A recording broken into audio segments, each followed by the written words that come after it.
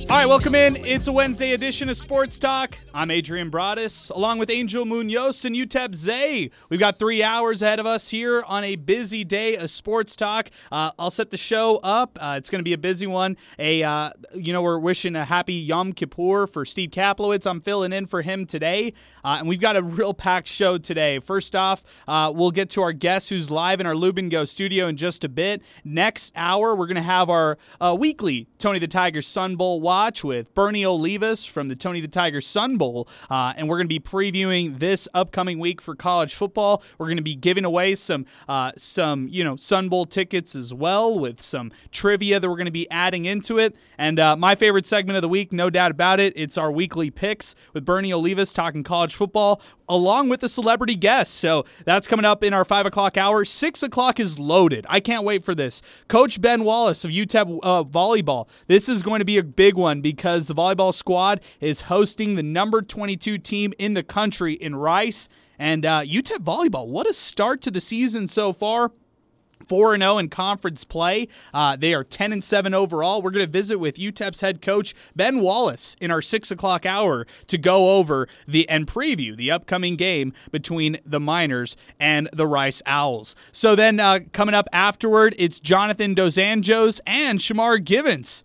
That's right, 2 of the members of the UTEP men's basketball team. That's going to be a lot of fun. This is the second week of UTEP men's basketball practice. They're getting ready for their big season coming up next month, and we'll be getting a chance to deliver a nice segment with both the 2 focal points, I should say, of what could be for this UTEP men's basketball squad this year. Shamar Givens, the 5'10" point guard from Evansville, and then Jonathan Dos Anjos from Brazil. He actually is coming here from Florida Southwestern College, and we'll have both of those guys in our Lubin Go studios. But before we do that, let's welcome on one of our favorites here onto the program. He's AJ Hotchkiss, one of our favorites, and he's joining us here live in our Lubin Go studios, getting ready for a local boxing exhibition, the Game Over Boxing Exhibition, presented by MSFT Productions. This is taking place out at Rubik's East. Gates open at 5 o'clock, first bell at 6. AJ Hotchkiss live in studio. He's going to be boxing this weekend, and he's going up against Quintel McRoy. And AJ, we welcome you back onto the show, former UTEP linebacker. We know you very well as one of our favorites. What's going on, my man? Man, I appreciate the platform as always. I feel like I was in here maybe a couple weeks ago. Yeah, right? Or maybe a month ago now. It's been a month. But yeah, so now we're boxing, and that'll be this Saturday at Rubik's East. It'll be their grand opening, and then also I believe they have a car show, so it should be a fun night. And then I believe I'm the main event, so doors open at 6. Come through and watch me box. Well, we're going to get into your whole fight, everything that you've done in your fighting career here throughout this hour. And it's going to be a lot of fun because want to talk tickets, want to talk, of course, the event itself, want to talk about the preparation ahead of this one, what it meant to kind of, you do everything. You're jiu-jitsu, mixed martial arts, now you're getting into a little bit boxing. You do everything in terms of fighting. So we want to get into all of that, of course. But I'm just happy you're back with us. I mean, you were here with us in July, kind of previewing the UTEP football season. You look from afar, you root from afar for this football team. Yeah. They are now on the season right now, 3-3. They've evened things up after a little bit of a slide early season, but back on the right track for this UTEP football team. What has it been like watching this team from afar? They look good. I mean, I was at the Boise State game, and kind of like we talked about before, it's just like their level of talent has gone up in the last 4 to 5 years. Like when looking back at when I played at UTEP, much less talented than now, So I think they look really good, especially defensively. There's still some stuff on the offensive end, but I think they look really good. You know what I mean? Really good. Yeah. They got a ton of guys making plays out there, and it's exciting. You know what I mean? It's exciting for not only the players, but just El Paso. I feel like people are really getting behind the team, and it's cool that the guys get to experience that. You know what I mean? Especially the older guys. It's kind of interesting you say that El Paso is getting behind the team because the first game, it sells out. It's all Right. hype. It's all hype with North Texas, and they lay an egg. Like, they were terrible in that game. And even Right. against New Mexico State, they win that game, but it's not that impressive. They kind of struggled at points, and then they dropped two that they really shouldn't have. You can include North Texas in that,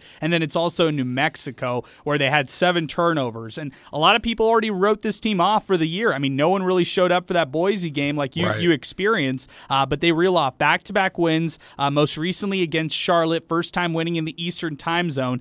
If you're a football player, how much does that fan support mean? Because, like the team, it seems like now they're starting to get the fans back. Now they're starting to see how the fans are really responding after maybe the fan base was out on the team before. No, I mean, it means a ton. Like, it's hard to play in empty stadiums. When you have like that energy level, like all the fans there, the camaraderie, like people coming to the games, people excited about the team, like like that really plays into like your motivation as a player. Like, I mean, it's funny to say, like, as a coach, you would say don't worry about any outside elements, but at the same time, it's like, dude, like, it's much easier to get up, go and play in front of 40,000 people in a packed Sun Bowl stadium than it is when it's like there's some empty seats and like people aren't there and you guys have dropped 2 games. But I mean, if you're listening to this, I'd encourage you to just keep showing up and being there for them. And I think they deserve it. You know what I mean? And they're fighting hard, and they went to a bowl game last year. This is the best UTEP's been probably in the last, correct me if I'm wrong, last like 15 years. Yeah, maybe, I would you know agree what with I mean? that. I would agree with that. So like, I think it's major for fans to show up and support. And it's a real motivating factor for players to like get up and go play hard in front of 45,000. And it's a crazy experience, really. You know what I mean? And that's what like they'll take with them in the next 10 years. When you're sitting and you're old like me. You know what I mean? That's true. You'll be like, dude, we packed the Sun Bowl and like we were a part of this, and like the fans play a major role in that. You know what I mean? All right, perfect segue now to your upcoming fight here this Saturday at Rubik's East. How much does it mean to you when you have people watch you fight? Now, what's the difference there? Because Dude, for football, it's like, all right, we're hyped that lit. everybody's there. But boxing, how does that work when when people are there to see you? It's the same thing. Like, you wanna pack you wanna pack it out. And it's funny you mentioned that, because I just put in the 10 Planet group chat. I was like, the more we call ourselves ninjas. So I was like, the more ninjas that show up, like the more likely I am to win. Because like I want to feel like family support, like people that really support me that are there. And it's like, it's awesome to get like the crowd behind you and like its momentum and its energy. You know what I mean? So with that being said, make sure you guys show up to my event as well on Saturday, because I appreciate all the support. You know what I mean? So like, okay, if you're going to one of these venues, like how different is it? Because you're on one end, you're in a stadium when you see 20,000 plus, and then on this end, you're in the local fighting scene where you're fighting in front of a house of a couple hundred, and there are people who are there for that other fighter. There's groups of people who are there to root against you at times as well. Like, what's that like?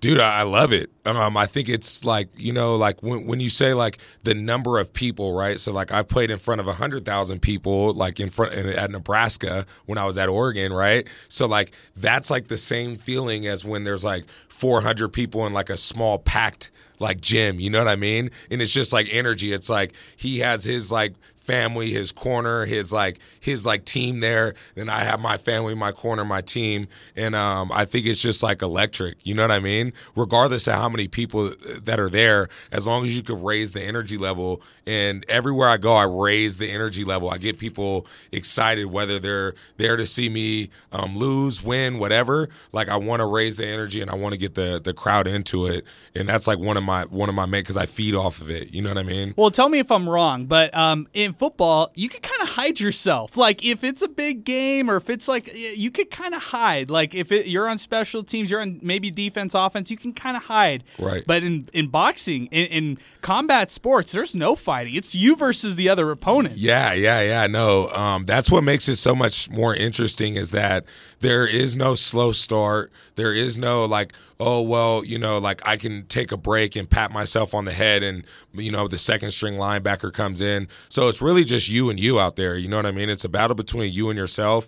And I love it because I challenge myself to let the fear and the anxiety of like the competition like raise me up a level. You know what I mean? Because that's what it's there to do. You could either let it overcome you or you can raise up a level. And there's guys like, like Troy Dye is a guy I played with at Oregon, where it's like, dude, like every time it was a big game, for some reason he would just like make things happen. And it's like Willie Taggart, who I also played for at Oregon, he would always say like, wow, you played for Willie Taggart? That's really cool. I didn't know you didn't know that. Wow. Yeah. Conference USA's FAU head coach. That's true. I didn't even think about that. But one of the things he would always say is that the lights like bring something out of people. Now it could either be like you bring greatness out, or it could like you could fold under the pressure of like the big stadium, the big lights. And I think now I'm starting to really hit the curve where I'm like, it's starting to bring something out of me. You know what I mean? And I love it. So it's even more so in combat sports, like you mentioned, because there's nowhere to hide. In football, if you're the quarterback, you can't really hide either. But if you're a linebacker, you might just not make any plays for the first quarter. You might go out there and nobody really knows, But the spotlight is on you when you're in there with another man. You know what I mean? Yeah. And it's whether it's boxing, wrestling, MMA, whatever it is. You know what I mean? So I love it. So I think there's like this perception, if you're like a former football player or whatever kind of player, whatever sport, and you jump into combat sports or you jump into boxing, mixed martial arts, jiu-jitsu, you jump into these sports, there's this like misconception, oh, they're going to be good just because they played that other sport. But talk about how much of a challenge it was for you to kind of learn the technique, understand what it means to train, and do something completely different than football in what you're doing right now. I think it's, I think that's lazy. I think of people to say is like, oh, well, he was good at that, so of course he's going to be good at this. It's like at the end of the day, when you start off in any form of martial arts, like you start off as a beginner. So there was times where like I'd be doing something and I look ridiculous. You know what I mean? So you have to fight to overcome that. You just continue to show up and train hard, and you continue to be a sponge, and like you have to like block out like what do I look like to other people? What do I look like? And it's like, dude, just show up, train hard, be consistent. And if you could get good at one thing, and this is why I love martial arts, and this is why I preach it to everyone that I talk to, is because if you could get good at one thing, if you could develop a skill set in one thing, then you could develop a skill set in anything. And I believe I've done that in martial arts, is where I'm really starting to hit a corner where I'm starting to really get better. And I've been doing this, you know what I mean? Where it's like, yeah, like my football experience does help me. Yes, absolutely. But it's more of a mindset thing, where it's like your mindset has to be, I'm going to show up every day. I'm going to maximize my time. I'm going to get better every time I show up and train. I didn't have that mindset when I was a football player.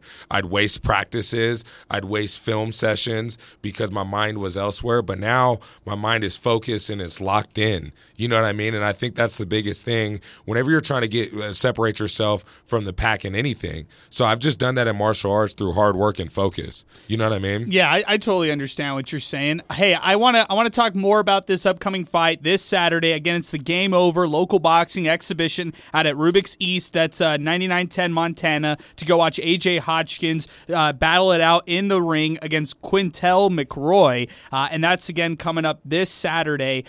First bell is at 6, gates open at 5, and we'll give more information for this event as we continue here on Sports Talk. Plus, I want to talk to you a little bit about the big UFC fight coming up later this month. And it's UFC 280. I can't wait to talk to you about this one. I want to get your thoughts on that as well. Get comfortable. AJ Hodgkins, former UTEP linebacker, joining us in our Lubin Go studios. Well, let's take a timeout right now. When we come back, more with AJ as we continue here on Sports Talk right here on 600 ESPN El Paso.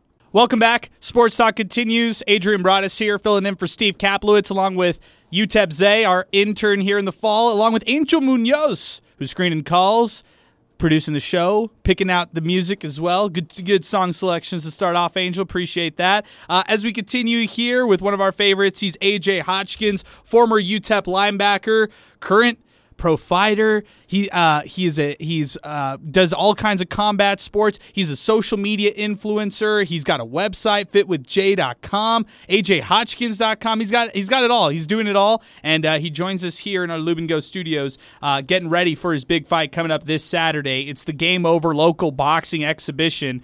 Gates open at 6 o'clock out at Rubik's East, and AJ Hotchkins fighting Quintel McRoy. What's it like? I just want to jump into it right now. We previewed other things in the first segment, but I want to talk boxing now.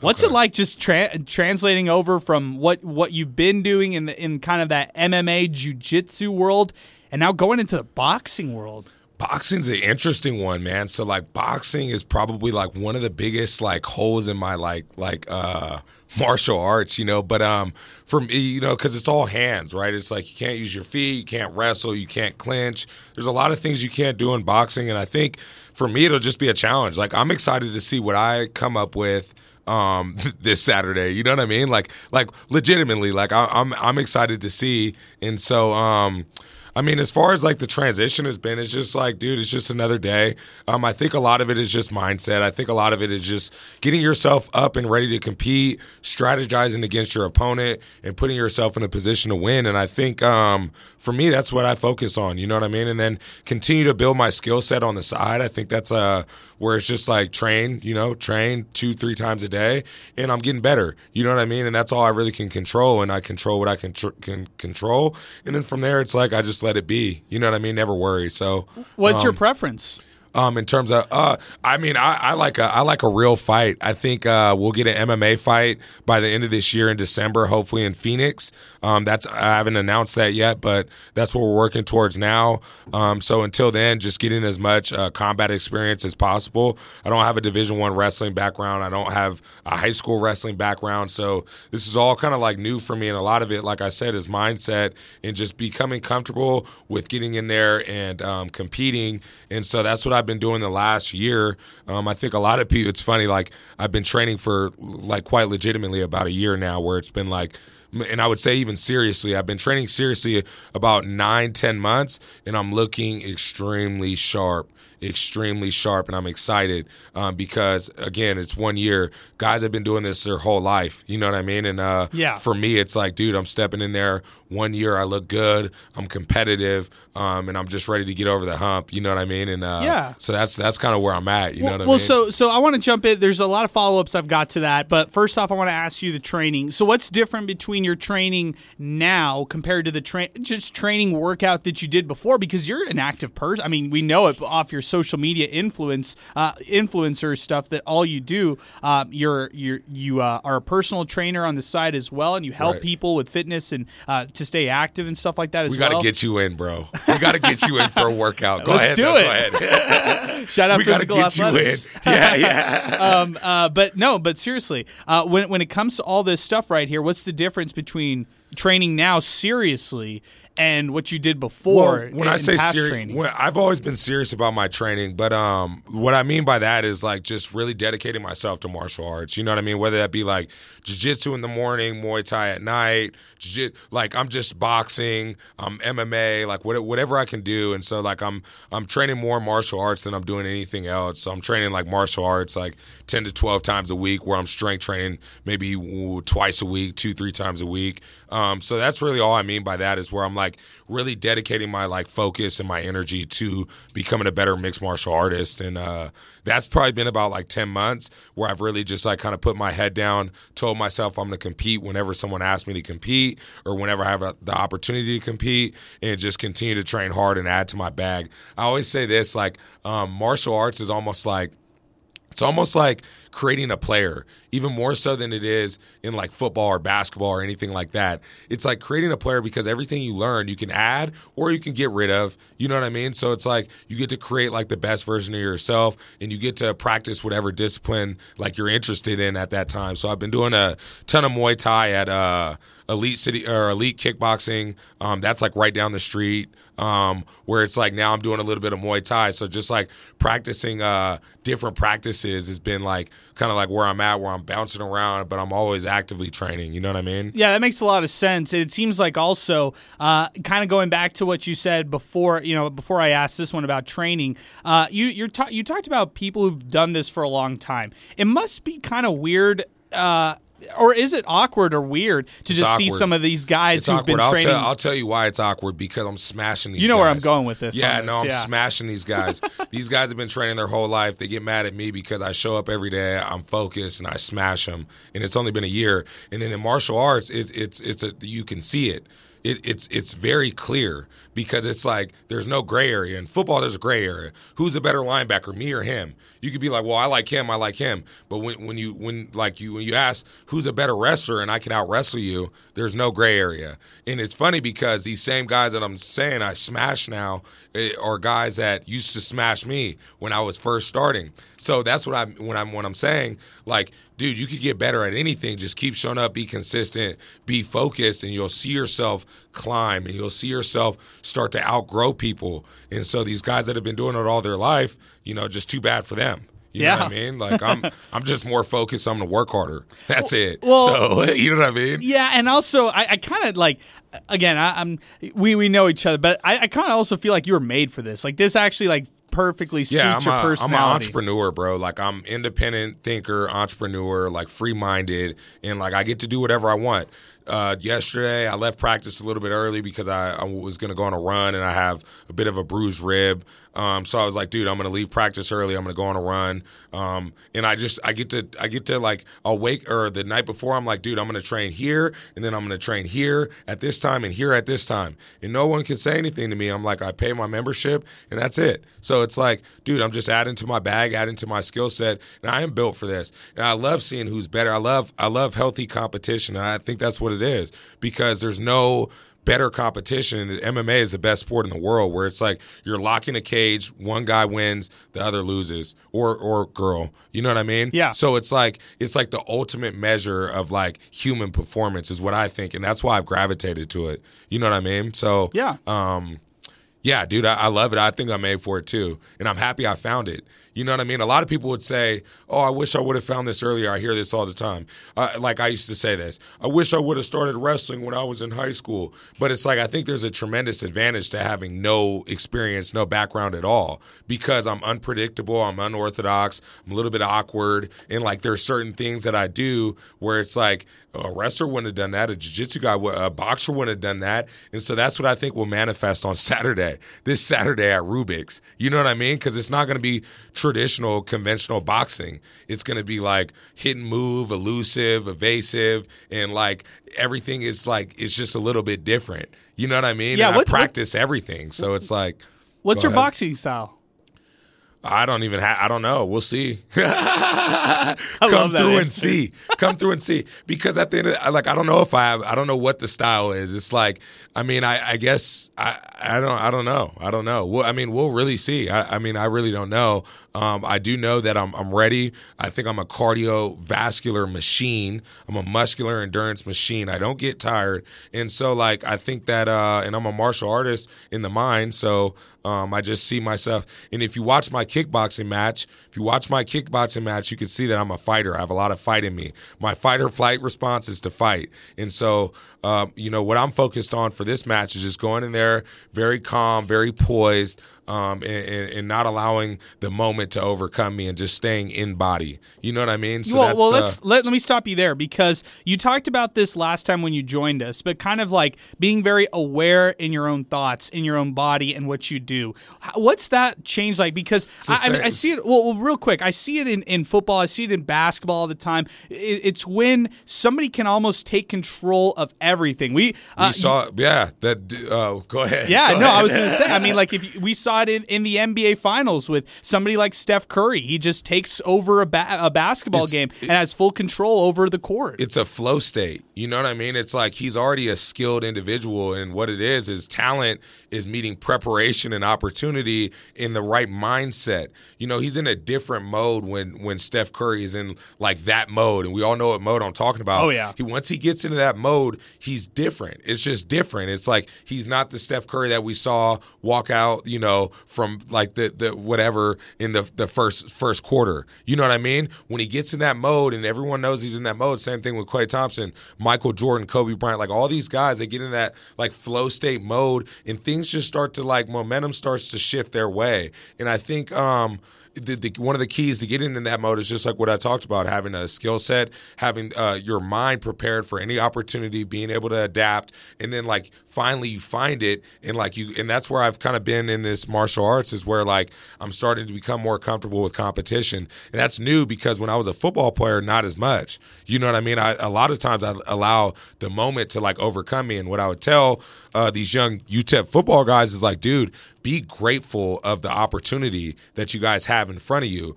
Whether you're a third string guy, whether you're whether you're the starting quarterback, Gavin, like, be ready and be prepared for the moment, because you never know how many moments you're going to get like this. You know what I mean? And it's an incredible moment to go out there and play in front of the guys in the Sun Bowl, play at Nebraska, play anywhere, at New Mexico, play in Las Cruces. It doesn't matter where. Like for myself, fighting at Rubik's in front of 400 people, whatever, should be 750 people. It's the hottest ticket in El Paso right now, is what it is, that nobody's talking about. That's right. You know what I right. mean? But my point is regardless, I'm going to be grateful for the moment, and I'm going to go out there and perform. And I think, yeah, that's just what it is. Being honestly grateful, because you're able-bodied. You have the opportunity to go out there and compete. Somebody's giving you a platform, just like you guys are giving me a platform here at ESPN. I appreciate you guys. I'm grateful for every opportunity that I get, and I'm ready to seize the opportunity. You know what I mean? And that's really what it comes down to, I think. We got AJ Hodgkins live in studio right now. Check him out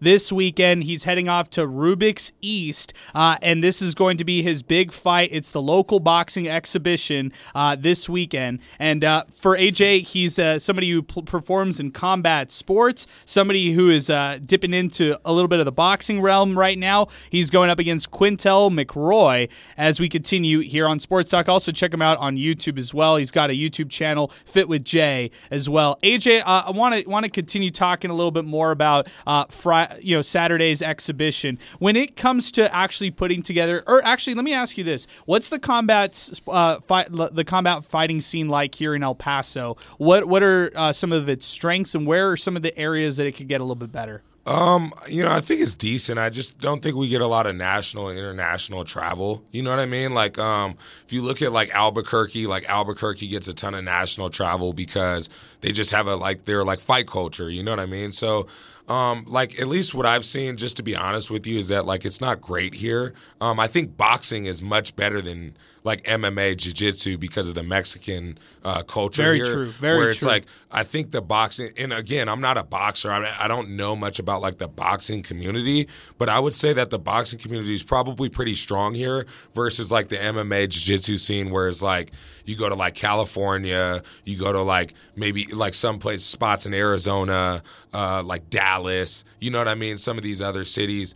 But I think the boxing community here is probably pretty strong. We actually have some pretty legit boxers out here that I've seen, at least. You know what I mean? Nice. So, but again, I'm not a huge part of that community, where I'm not showing up in boxing, daily, and I'm not really a part of that community as much as I am MMA, jiu-jitsu, grappling, stuff like that. So since the last time we spoke to you, you were telling us how you were kind of getting into that MMA, jiu-jitsu scene. What are some of those tournaments, matches that you've been a part of over the past couple months been like? Just, learning, trying to get better. What has that been like for Dude, you? well, the last one I came on here, I almost lit the place on fire, dude. I know. The The last guy was one going crazy. Yeah, the dude, well, and he was the one He was talking smack. Yeah, it was him. It wasn't me. I'm calm, cool, collected, and we put on a show for that one. That was good. That was out here. So, yeah, that's what I say. When I'm telling people to come to something, it's like, dude, you guys ought to come. You know what I mean? You guys ought to come. So it's like, yeah, I mean, I would just say, man, it's like extremely valuable for me to just grab the experience. I'll compete in anything. I'll compete in Joe Smo, Bob's boxing event. I don't really care. If we're doing some form of combat, I'll be there, I'll show up, and I'll compete because for me, it's just putting experience under my belt. You know what I mean? So they've been cool, man. And then I'm also starting to generate a buzz around El Paso, especially in the grappling community where like people are starting to like notice me. People are starting to like recognize me where I'm excited. I'm an exciting grappler, you know, on the come up out here. And then soon we'll take somebody's head off in MMA. And then I'll start, you know, becoming known for that. I'll start generating a buzz for that and, you know, putting bums in chairs. You know what I mean? So that's the ultimate goal, is to get people excited, get some grab some momentum, and just continue to just work hard and just show up every day, be consistent every day. You know what I mean? Back to UTEP real quick. You talked and mentioned backups. You mentioned, you know, third string and stuff like that. I want to mention one person who you might have a soft spot for, just knowing what he did. Cal Wallerstedt on this UTEP football team, the linebacker who is a fourth string guy. He is playing because Breon Hayward was ineligible, or at least so far for this UTEP football team, hasn't cleared waivers to play. You had Jerome Wilson, who also got injured early on into the season, and then they also had injuries to some other linebackers, and he stepped in. He had an opportunity, and he's been playing great so far. It's awesome to see, man. So I actually played with Cal. And then I was on the coaching staff for 2 years with Cal, and he was a guy like, again, like consistency. Just keep showing up, keep having a positive attitude, be a sponge, learn, and then be ready when you get an opportunity. Because if you're not ready and then they throw you in there and you blow the opportunity, now you look like an idiot. So like hats off to Cal for like being ready, and it's so awesome to see him doing well, because he's someone that didn't immediately get gratified when they didn't just throw him in there. Like, they weren't just like, oh yeah, Cal Wallerstedt, get in there. You know what I mean? So it's like, dude, you're always one injury away. You're always one somebody being ineligible. And I'm not going to say names, but I talked to some of the UTEP football guys about this type of stuff. I'm like, dude, but like your attitude sucks. And when you do get an opportunity, you're not ready. Because you're not manifesting it and you're not thinking about it. And you're not focused on the opportunity. I don't care if you're a four-string guy. Like, continue to remain focused, get on the special teams, help the team out. Like, why is getting on special teams so important? The reason why getting on special teams is this is good for anyone to hear, any young football player. The reason why getting on special teams is important because that's a lot of times your foot in the door. So it's like, dude, you might be the third string linebacker, but at the end of the day, if you could go make a huge play on kickoff, like now the coaches are like, yo, this dude shows up every day. He has a positive attitude. He's always giving us good looks. And then he goes down there and splatters a dude on kickoff against whoever. It's like, it's a no-brainer. So now when the guy in front of you is ineligible or hurt, they're like, yo, dude, like, we got this young up and cut. He's hungry. Like, people could feel if you're hungry or not. If you're hungry, you're on time, you show up, you work hard every day, like you're a leader. Like, and a leader doesn't mean vocal. It might just mean by actions. Maybe you're the third string guy, you sit in the back, take notes, and like you're ready for your opportunity when it comes. You know what I mean? And that's important. And that's like where you see guys like Cal like take total advantage. You know what I mean? It's like another guy, Elijah, I believe his name is, the corner. Yeah, Johnson. It's so good to see him playing too, because when my first year as a coach, like the coaches, this is exactly what I'm talking about. So I've been a player and I've also been a coach where we like sit down and I hear these conversations being had where it's like, yo, dude, this dude is like, he does a great job here. He does a great job here. He's a quiet kid. He does this. He does that. He's always good attitude. He's always good energy. And then we throw him in at like UTSA. I think he got burnt. Yeah. But it does not matter. It doesn't matter though, because it's like, dude, look at him now. Now he's playing. Now he has an opportunity. So it's like setting yourself up for the long term long-term success rather than like, oh man, woe is me, and you sit around and you pout for 2 years. And then when you actually get the opportunity, you make a mental error, you slip up, you miss a tackle, and you go out there and you stink it up because you haven't been manifesting and you haven't been like visualizing like you getting out there and seizing the opportunity. That's a really good point. I love that stuff. We'll come back. We'll wrap up this hour with AJ Hodgkins. I want to talk UFC 280. I want to get his thoughts on that. I also want to ask him about the future and what's to come when it comes to all his combat sports the rest of this year. We're going to take a time out right now as you're listening to Sports Talk right here on 600 ESPN El Paso. All right, welcome back to Sports Talk. Adrian Broadus here, along with Angel Munoz. UTEP Zay, our fall intern here in our Lube and Go studios. We are hanging out with you. Coming up next, it's our Tony the Tiger Sun Bowl Watch.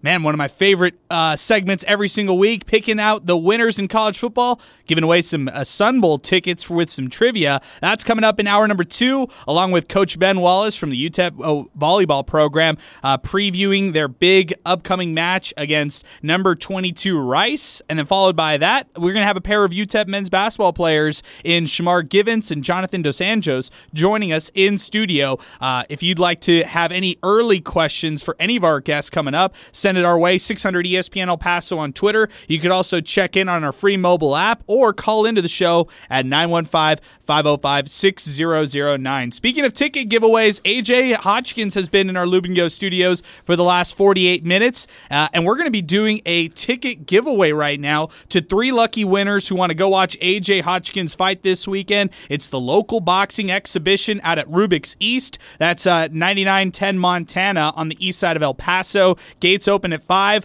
First bell is at 6. AJ Hodgkins versus Quintel McRoy, and that one's coming up this weekend. If you'd like to win tickets, all you have to do is give us a call, 915-505-6009. We're going to pick lucky callers to get a pair of tickets. Just say you want to watch AJ Hodgkins fight this weekend. A call in to reserve your tickets. That's 915-505-6009. We're going to be giving away these tickets to 3 lucky callers. If you'd like to call in right now. AJ, this is a big one. Set the stage for Saturday's fight. Tell us all that we can expect from you. If people haven't been listening to this segment and are just tuning in right now, what should people look for? Just a exciting performance. I think we come out there super poised, super calm, and we just put on a performance. And I think we end the fight early 3rd round. So that's what I think. TKO, KO. Wow. Yeah, calling your shot. Early 3rd round.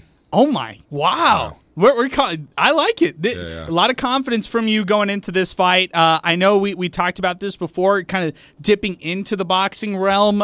You feel a little bit more comfortable on the other side of things. But, hey, all combat sports you feel comfortable in, right? Yeah, any form of competition. Me and you could sit down and play blackjack if you'd like, and we could do that as well. Okay, all right. Know what I mean? All right, play a couple hands in my life. I was watching the Michael Jordan documentary on Netflix last night, and he's always like competing. You know what I mean? They're throwing quarters at the wall and stuff. Him and the security. Go ahead. Anyway, All right. Hey, I want to talk a little bit more about just opponents just here in town. We talked about this earlier. Just kind of people who've been doing this for a while. When you have opponents kind of disrespect you or maybe talking smack ahead of things, what do you do in your head? Do you just kind of block that out and not really focus? They never disrespect me. It's just like I just know that like there are certain people that don't like me because I just say whatever I want to say, and then I go out there and I do my best to back it up. So far, I backed everything up that I've said, and that's what I do. And then I continue to work hard, whether I win, lose, draw, it doesn't matter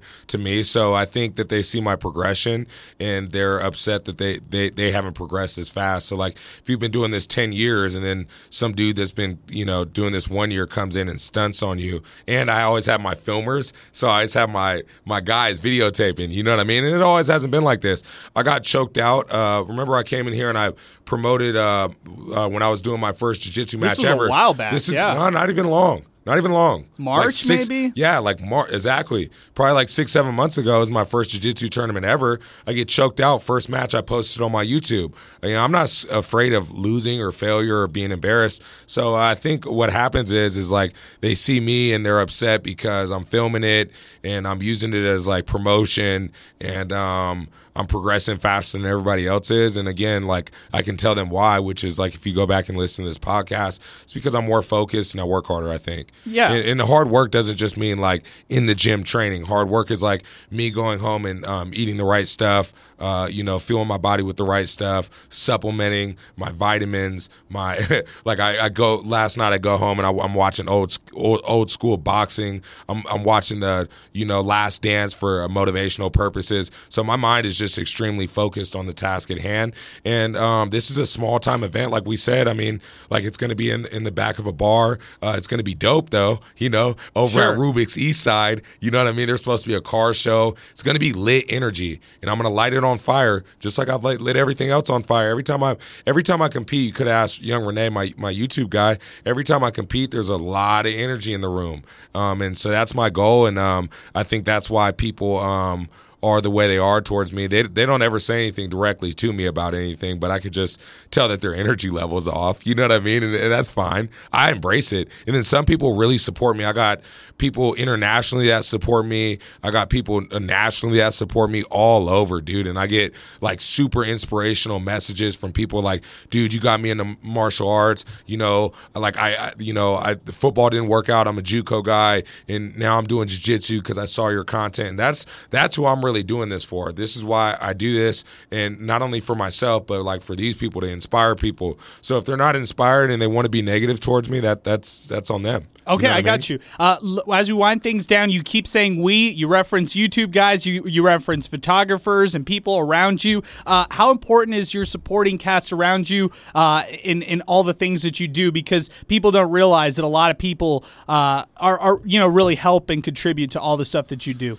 Dude, obviously, like, the people that support me is huge. Like, the guys over at 10th Planet, like, they've really embraced me. Like, I feel like it's a family over there. I love training over there. I get nothing but good energy over there. Great instruction. If you got kids, take them over to 10th Planet. Put them in jiu-jitsu, start them in martial arts. If there's one thing that'll be required in my family is like, you are going to do martial arts. Interesting. Like, that's it. Like, before anything else, because there's so many. No soccer, no football. No, it's all like, I mean, if they want to, sure. But my point is that there's so much to be learned through martial arts. It's a primal skill set that you're developing. It's a skill set that'll never leave you as well. And then also, like, the guys over at Elite Kickboxing, like, they've been helping me out tremendously. I've been over there for like 4 or 5 weeks now.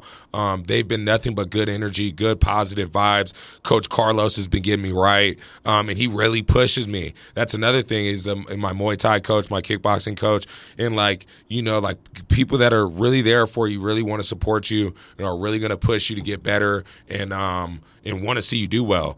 Find those people and stick with those people, because that's what's most important. You get so much inspiration from it, because I don't want to let those people down. You know what I mean? I come on ESPN radio and I talk a big game, and it's like on Saturday I'm going to have to like go out there and back it up, and I'm ready to do that, and I'm excited to do that, and I'm excited to show what I've been working on with Coach Carlos, what I've been working on Coach Cristobal at 10th Planet, and bring your kids, do martial arts.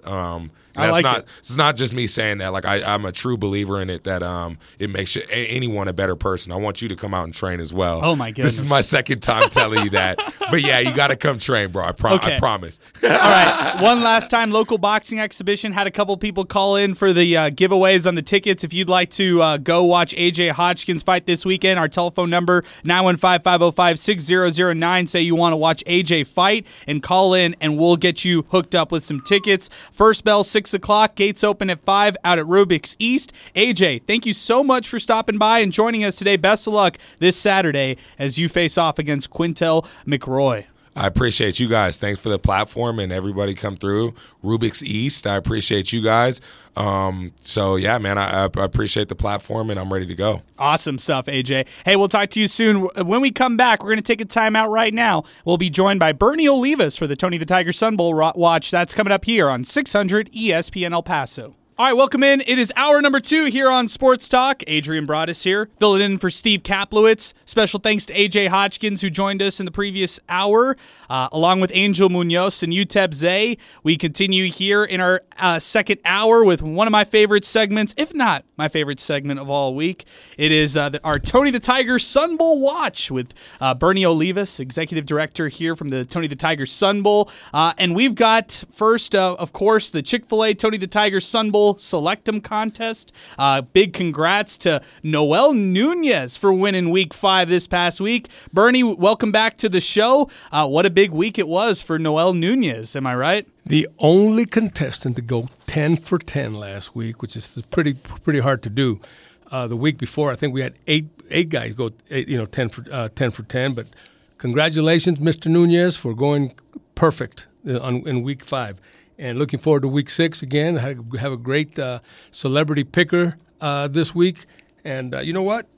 On top of all that, our ACC and Pac-12 teams are still doing well, along with our own UTEP Miners, who went down to Charlotte and put a whipping on them. So it was all in all, it was a great week for college football in El Paso, I think. Oh, yeah. I'm totally with you on that, Bernie. I can't wait to recap last week. I can't wait to make our picks with a celebrity guest that everybody has to listen to this next segment. This is must-listen to radio, and I don't use that term all the time, but Bernie, this celebrity guest is going to be awesome. We'll tease that, and before we hit the break, we will make sure that we do some trivia as well. So, but before we do any of that right there, I want to talk about some breaking news that just happened with the Tony the Tiger Sun Bowl.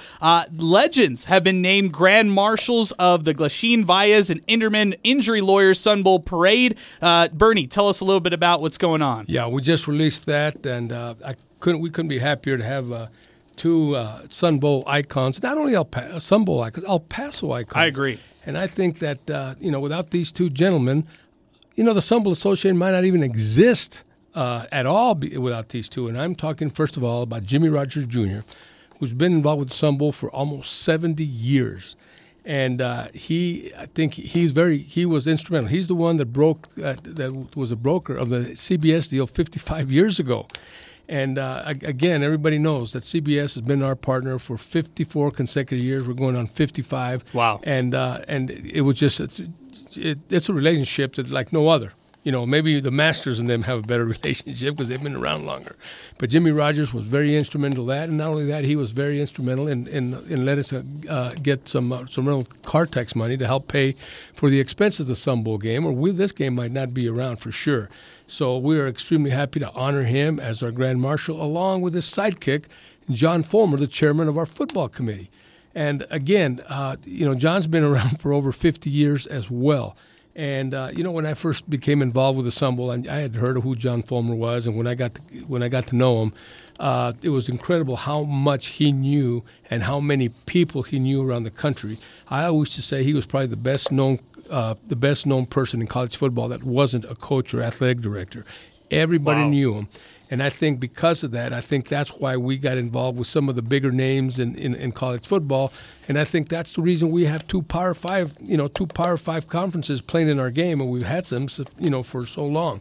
And if it wasn't for John and his relationships with a lot of the commissioners, a lot of the head coaches that were around in that time, again, we might not exist. So we are extremely happy to have both of them serve as our Grand Marshals for the 2022 Glasheen Valles and Inderman Injury Lawyers Thanksgiving Day Parade. So great news. We are thrilled to have them there. And like I said, hope everybody comes out to watch the parade on Thanksgiving morning. We're back, hopefully. Like I said, you know what? Me and Joe Dabach, our special events director, talk about all the time.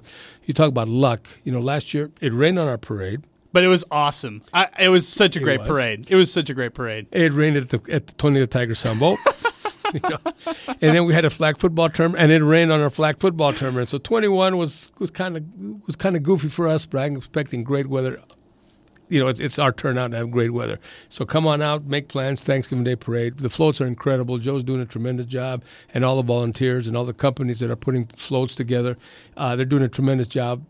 The theme this year is Mardi Gras, El Paso style. Ooh. So come on out. It's going to be great. Oh, I'm heading to New Orleans this weekend, Bernie. I'll pick up some beads on There the you go. way, okay? Absolutely. All right, I'll be ready for the parade. Hey, that's awesome news. I'm so excited. That's some breaking news, so I'm glad that we got a chance to talk about that as well.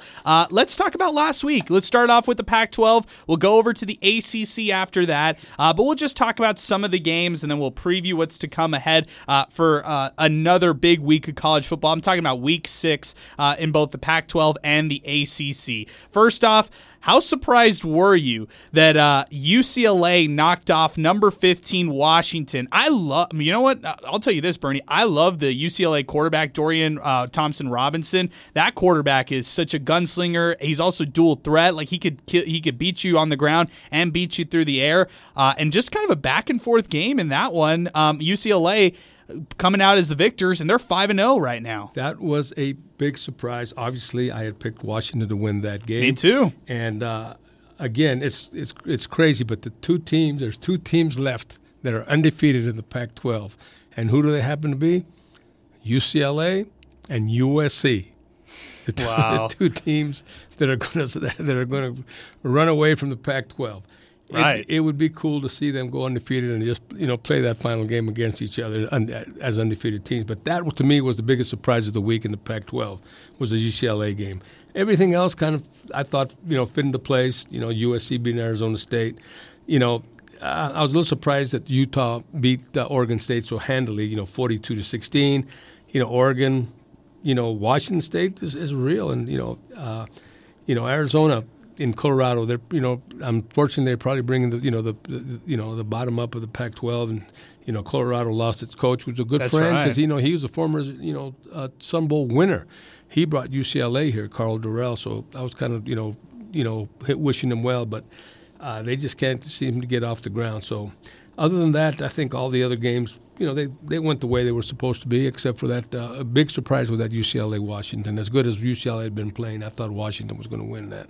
So congratulations to them. Again, overall for the season, the Pac-12 is 37-22, which is pretty darn good. Yeah. And the ACC, we'll talk about the ACC. They're doing just as well, which means we're going to get a couple of pretty good teams coming December 30th at 20th Tiger Sun Bowl. So I'm excited. I'm really too. Excited. I'm excited as well, Bernie. One other just person I want to mention from this past week out of the Pac-12 that really stood out to me, and this is one that a lot of El Pasoans keep tabs on, and that's Jacob Cowing, the former UTEP receiver who's now with Arizona. You mentioned Colorado losing its coach this weekend. The Wildcats defeated the Buffaloes 43-20 this past weekend. Jacob Cowing with 12 catches for 180 receiving yards and a touchdown. Just another great performance by a former Minor standout.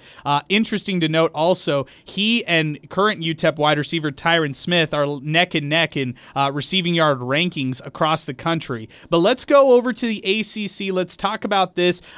You know what? I've got to admit, Bernie, I picked NC State as a possible upset, but DJ Uiagalelei is definitely that guy for Clemson.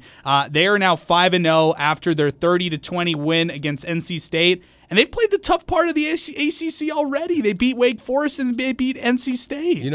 I was with you. I picked NC State to beat Clemson because I thought Clemson had been sneaking by. Right. And that Wake Forest game, double overtime game, they could probably should have lost that. Probably should have lost that.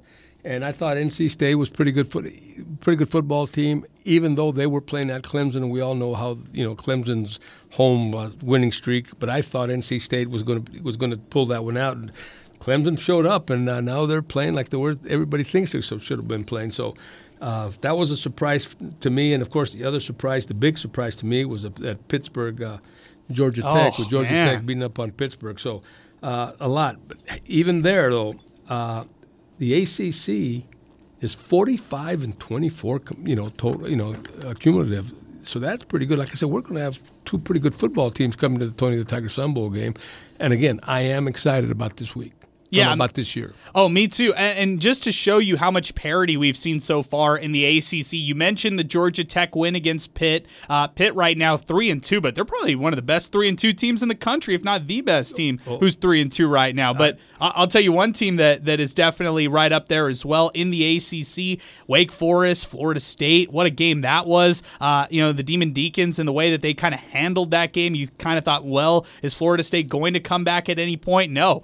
Wake Forest took control of that one. They won 31-21 this past week, and that was a really good game, a highly anticipated one as well. You had a shootout between Boston College, Louisville. It looked like it was over. It looked like Louisville had that one in the bag, and that's right. And instead, Boston College wins a 57-yard touchdown catch to close that one out. It was a 34-33 close victory, and that was pretty much it. The other one's pretty lopsided. Syracuse beating Wagner. You had Duke topping Virginia, and North Carolina beating Virginia Tech. Any other takeaways from those games? I know Syracuse played Wagner, but when you're playing an inferior team, that's what you're supposed to do to them. Right. You're supposed to beat them 59-0. I agree. So I think they're real. They're one of the two undefeated teams left in the ACC. With Clemson and Syracuse are the only two undefeated teams. So they're for real. And again, you don't know who's going to wind up here, but I'm just excited to see who's going to, at the end of the day, who's going to, filter out and come down to El Paso. But I think we're going to have a great matchup. I really do. Oh, I do as well. And speaking of matchups, in our matchup for our Chick-fil-A Tony the Tiger Sun Bowl Selectum contest, Bernie, I'm falling behind. I'm 4 back right now. You're 4 up on me. You're 2 up on Steve. You and Steve had a 7-point week this past week. I was 5 of 10 this week. Not good whatsoever. But I'll tell you who topped all of us. It was our celebrity picker, Mario Mocha, director of athletics at New Mexico State. This was the first time, Bernie, that a celebrity guest has outpicked all of us. That's right. And congratulations to Mario. I thought he was going to get 4 right, but he got 8 out of 10. What happened there? Come on. Beat us. I had 7. Steve had 7. You had 5. But congratulations to Mario. And again, luckily we weren't playing for lunch or anything, But yeah, he's got bragging rights till next year, till we do this again next year. So you know what? We got to vet. Some of he had some people helping him, like Adam Young out there. We have to look into the tampering and cheating over there, Bernie. Can we get the committee on this? I think you're right. There might be an investigation needed here. Okay, good. I'm with you on that, Bernie. Before we hit break and we get to our celebrity guest, which by the way I cannot wait. Again, our celebrity guest coming up next. This is a must listen to. One of our great friends here on this show. But before we get to that, let's get to some trivia and let's give away some tickets. That sounds great. Everybody's been really good at finding these answers to our trivia. So now I think we got a little tougher one, and but still, for 2 tickets to the Tony the Tiger the Sun Bowl game on December 30th. Here's the question: how many times has the Sun Bowl football game eclipsed 50,000 fans? Wow, I love this. I love this one. Yeah. How many times has the Sun Bowl eclipsed 50,000 fans? And I'm going to give you one clue. Before 1983, the stadium did not hold 50,000. Okay, there you go. And along with that, we need 4 of those years. Okay. 4 of those years, half of those years.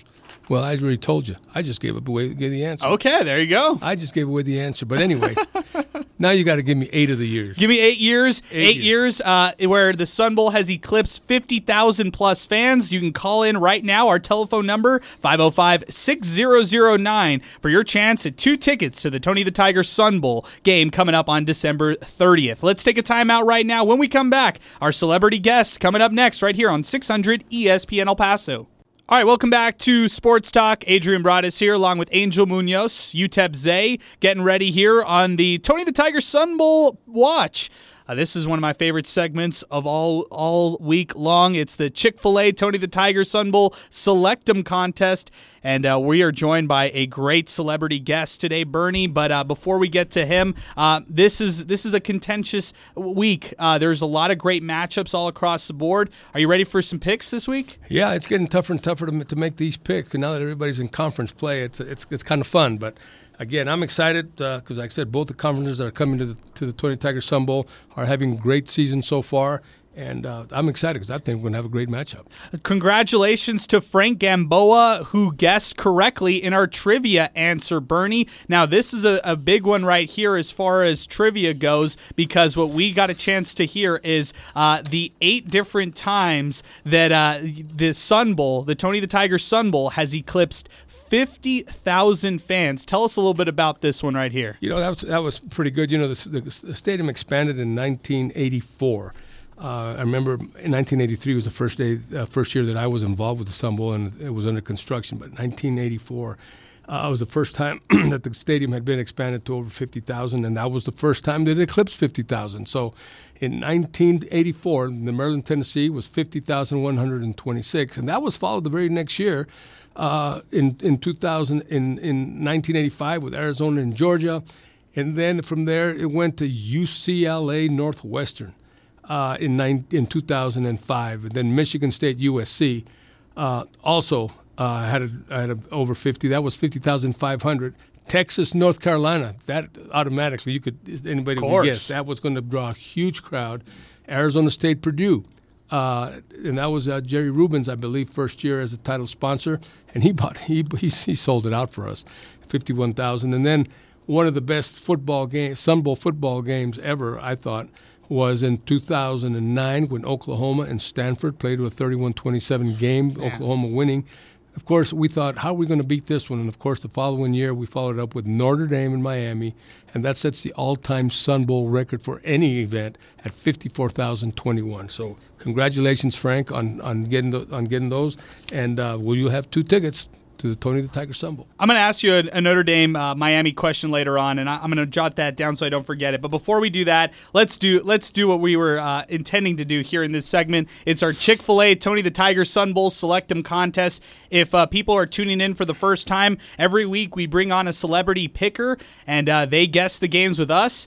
Bernie, give us the details of our celebrity guest and what kind of is at stake here with our picker. Well, again, the weekly winner will get 2 tickets to the Tony Tiger Sun Bowl. But if they outpick our celebrity winner, Chick-fil-A will throw an extra family pack of Chick-fil-A dinners, along with the 2 tickets. So that take it serious. We've had some tremendous, some great guests, and I don't think this one here tops them quite a bit. They're just right up at the top. Oh yeah, and we're talking of none other than Coach Mike Price, our former UTEP football coach. And Coach, thanks for joining us. Oh, I'm good at this picking games. As a football coach, it was illegal to bet on any games, do any betting at all. We understand that. I was really lousy, And then my next door neighbor, who just a fisherman, he doesn't know anything about football, and we bet on every game last year, and he beat me by $21. I lost. Oh, geez. He'd pick on he would pick. Okay, I'll take the team on the left, everybody on the left, and he'd win. And then the next time, say I got to see everyone that has a home game. And he won that one. And everyone that was a religious school. And he won that one. He was just killing me. But I'm back after it now, so I'm warmed up this year. I'm doing pretty good. Well, you probably got some tips off the fishermen, so that's a big thing right there, Coach.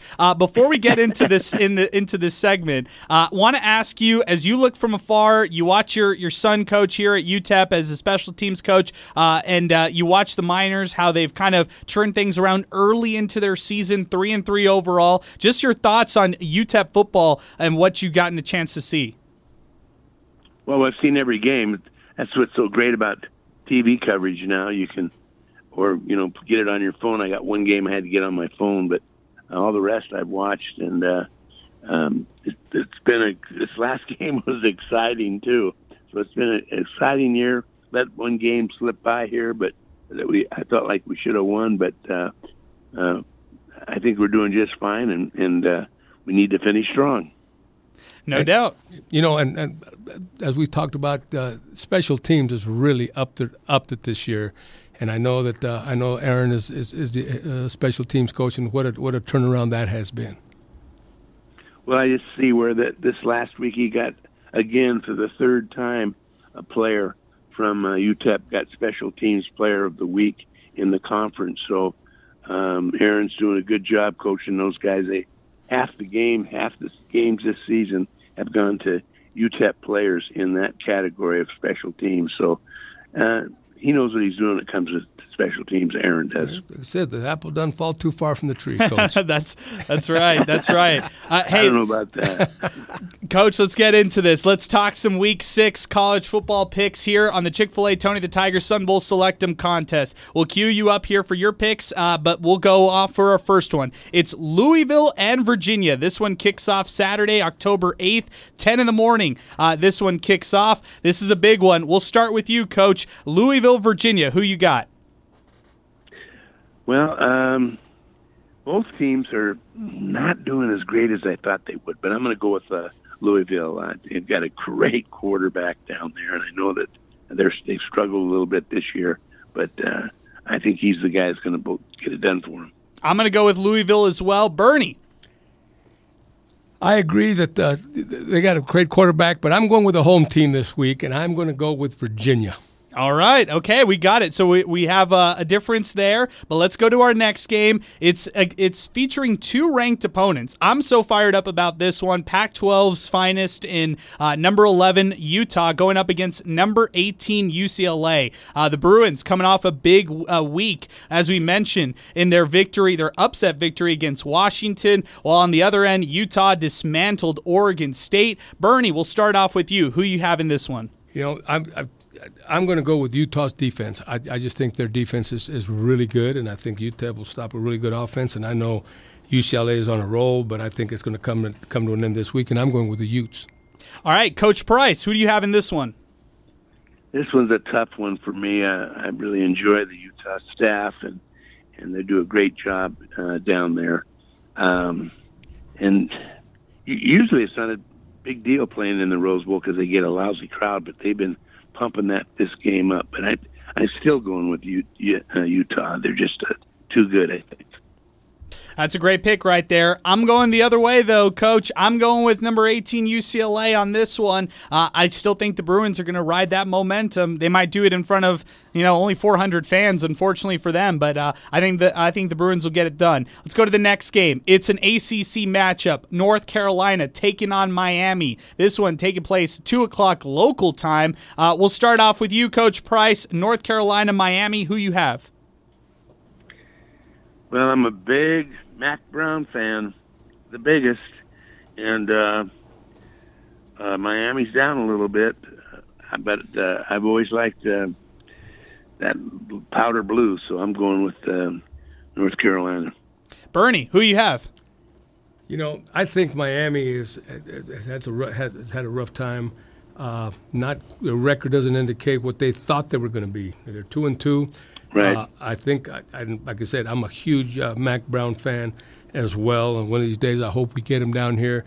But this week, I think at home, I think Miami is going to take this one. So I hate to go against my fellow Texan like Mac Brown, but I've got to win this thing, so I'm going with Miami. Yeah, I think I'm going to have to stick with Miami as well, Bernie. I think they're just kind of due for a win to come up their way. They're 2-2 on the season right now. Had some disappointing losses early on, but still have some talent across that roster. I'm going to go with the U. Let's go over to another ACC matchup. This one kicking off 2:00 local time here on Saturday, and it features Duke and Georgia Tech. Now, an interesting matchup right here, as the Blue Devils of Duke are 4-1 on the year. They're 1-0 in ACC play, while Georgia Tech right now checks in at 2-3, but coming off a big win last week against Pitt. Bernie, we'll start off with you. Who do you have between Duke and Georgia Tech? I'm going with the Blue Devils. I know Georgia Tech had a new coach, and they came out and they showed what they can do. But I think they're going to be a little down a little bit, even though they're at home. I'm going with the Blue Devils. Okay, Coach Price, who do you have in this one? I'm going with Blue Devils all the way also. That makes 3 of us. I'm going with Duke as well. So we are all unanimous on Duke. Let's go over to another Pac-12 matchup. Now, this is an interesting one as well. Number 21, Washington, trying to bounce back after a tough loss against UCLA, going up against Arizona State in this one. This is taking place out in Tempe, Arizona, a 2 o'clock local kickoff for this game. Bernie, who do you have between the Sun Devils and of course, the Huskies? I think this is the lock of the week. I'm going with Washington. Yeah, I think this one's pretty easy. I've got Washington as well. Coach Price. You know, I wouldn't cheer for the Huskies if they were rowing against Russia. But that doesn't mean I'm not going to pick them, but it means I'm not cheering for them. So I guess I got to pick the Huskies too. All right, that's awesome. All right, let's go to another ACC matchup. It's number 5 Clemson, looking for real right now, unbeaten 5-0, taking on a Boston College squad who's coming off a big win against Louisville last week. Just a back and forth game all around. Let's start off with you, Coach Price. Who do you have between number 5 Clemson on the road against Boston College? Oh, even though it's up in Boston, you know, it could be a tough place to play, but Clemson's the best football team and should win. All right, Bernie, who do you have in this one? No argument there. It's Clemson big. Yeah, I got Clemson big as well. That makes 3 of us. Let's move on. Let's go to the next game. Washington State. Familiar name right there. Going up against number 6 USC. Coach Price, I'll turn it over to you. Are you picking against the Cougars in this one? Oh, man. How can I pick against my Cougars? But, God, have you heard that fight song enough at USC? Oh, yeah. And I don't want to hear it again. Ad nauseum, so yes. Definitely, I'm going with the Cougars all the way. I just can't. I can't take that to hear that fight song. So, big upset here. Washington State's going to win. All right, Bernie. Well, I've got a big lunch writing on these picks, so I've got to pick with my head, not my heart. And you know, I love the Cougs. They were just here last year. I love them. I loved them ever since I met you when you were down there. But I've got to go with USC as far as the winner. You know what? I really like Cameron Ward, that quarterback out at Washington State, but not enough, unfortunately, to beat the 6th-ranked USC Trojans. Caleb Williams, the quarterback, is just outstanding. Jordan Addison, the wide receiver, is exceptional as well with USC. I've got the Trojans at home in this one. Let's move on to another ACC matchup. This one could get good if things break right for the Seminoles as they travel on the road against number 14 NC State, which, by the way, the Wolfpack coming off a tough loss against Clemson last week. Florida State coming off a tough loss against Wake Forest. Bernie, we'll turn it over to you. Who do you have in this one? Yeah, both of them had some pretty tough losses. I thought NC State could actually beat Clemson. I thought they were going to do it. They didn't, so I think they'll bounce back. I think they'll have a revenge factor here, and I think they're going to take it out on Florida State. I'm going with NC State. Yeah, I'm going with the 14th ranked Wolfpack as well. Coach Price, who do you have between NC State, Florida State? Well, I wanted to help somebody out with some Chick-fil-A sandwiches, but some additional ones. But I think I'm going to stay with you guys and go with North Carolina State. All right, sounds good. Let's move on to another game. This one out of the Pac-12, number 12, Oregon, up against Arizona. Now, while the Wildcats are still kind of trying to rebuild and trying to bounce back after a tough season last year, they're 3-2 on the year. They just beat Colorado 43-20. Jaden DeLora, hey, we talked Washington State before. He's over there now with Arizona. He had 484 passing yards last week and 6 total touchdowns, along with former Miner wide receiver Jacob Cowing at Arizona right now, who just had 180 receiving yards last week and a touchdown to go along with that outstanding performance. But on the other side, with Oregon, you look at their squad right now, and they are right now 4-1 on the year, 13th ranked in the country. They just beat Stanford 45-27. Didn't really have a problem with Stanford in that game whatsoever. Bernie, number 12 Oregon or the unranked Arizona Wildcats? Well, like I said, I think Arizona is much, much better than they were last year, and I think they're improving game by game. But they're going against the number 12 team in the country, and even though it's at home, I think the Ducks will prevail here. Okay, Coach Price, who do you have in this one? I'm still mad at those two guys for leaving. Delora leaving at Washington State, and then Cowley. I mean, just think how good UTEP would be this year with him. But he took his trades, his skills someplace else. So, and it's Arizona. So I'm not going with them. Oregon's going to win that game. I love that you mentioned that, Coach. Let's move on to the next one out of the Pac-12. It's Oregon State against Stanford. Two unranked opponents right here, both coming off losses from last week. This is the nightcap. This one kicks off at 9 o'clock local time. We'll start with you, Coach Price. Oregon State or Stanford? Stay up late. It's going to be a good one. It's going to be close, but it's Oregon State all the way. All right, Bernie. I agree, and like I said, we've become really good friends with Stanford. They've been here a few times, and Coach Shaw is one of the nicest coaches I've ever had to deal with at the Tony the Tiger Sun Bowl. But they're having a down year. Oregon State is playing some pretty good football right now. I'm going with the Beavers. We could see the Beavers here at the Tony the Tiger Sun Bowl when it's all said and done. If things break right, I will take the Beavers of Oregon State in this one as well. We're all unanimous. The last thing that we have to pick today, guys, the total number of points that will be scored during the number 11 Utah game going up against number 18 UCLA. Bernie, we'll start it off with you. How many total points do we get in this one? I'm going under 60. I'm going with 58. Wow, I had 57. That's so weird. Coach Price, what do you have in this one? Total points. I'm going 56. Oh, man. This is amazing. I love it. Well, hey, Coach, thank you so much for joining this. Coach Mike Price joining us here on the phone lines as we continue. This was awesome to do it with you. Great to catch up with you. And, hey, I hope we see you here in El Paso in the next couple of weeks or months. I am. I'm going to be there in 2 weeks. I'm going to come in for the 2 home games in a row that the Miners have. Oh, and that's after great. The Boise State, I'll just tell you something. I laughed like crazy about it. After the Boise State game, everybody's all fired up, and so I'm playing around on my phone, and I get the call-in show, the Miner call-in show. Okay, and I'm listening to everybody calling in, and it was just hilarious. Everyone was a Miner that night. Oh, yeah. Oh, my God. Oh, yeah. And we're with them all the way. And 55,000 people were there. And 55,000 people were there to watch that game. Oh, yeah, I was there. I was there that night. Coach, I've hosted this show for 3 years now, the Miner Talk, the call-in show that you're referencing, and I've never had more people call in when I knew for a fact that person who called in was not at the game and probably didn't even watch the game. I know it. It was hilarious. But that's all right, man. Those Miner fans, they're with you all the way. Oh, man. Well, Coach, thank you so much again. You've been great, and we'll look forward to seeing you soon when you come here to El Paso.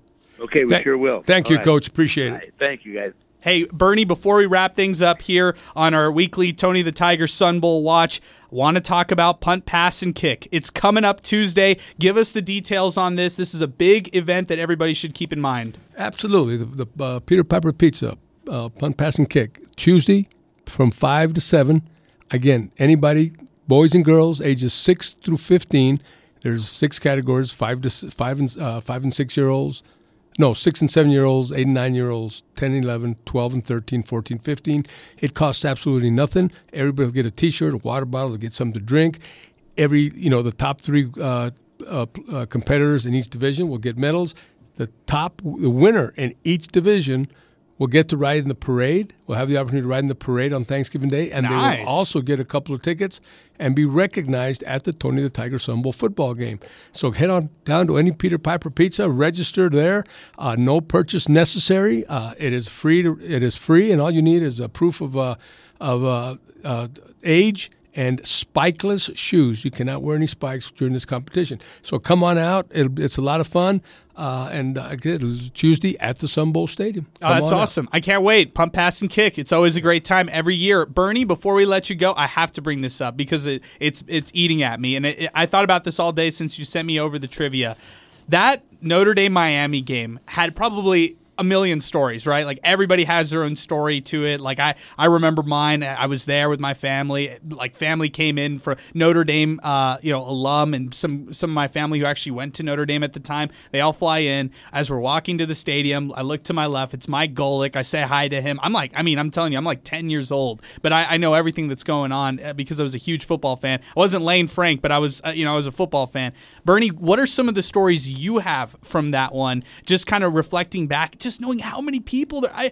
I loved it because of how many people there really were at that one. Well, my biggest memory of that game was not at the game.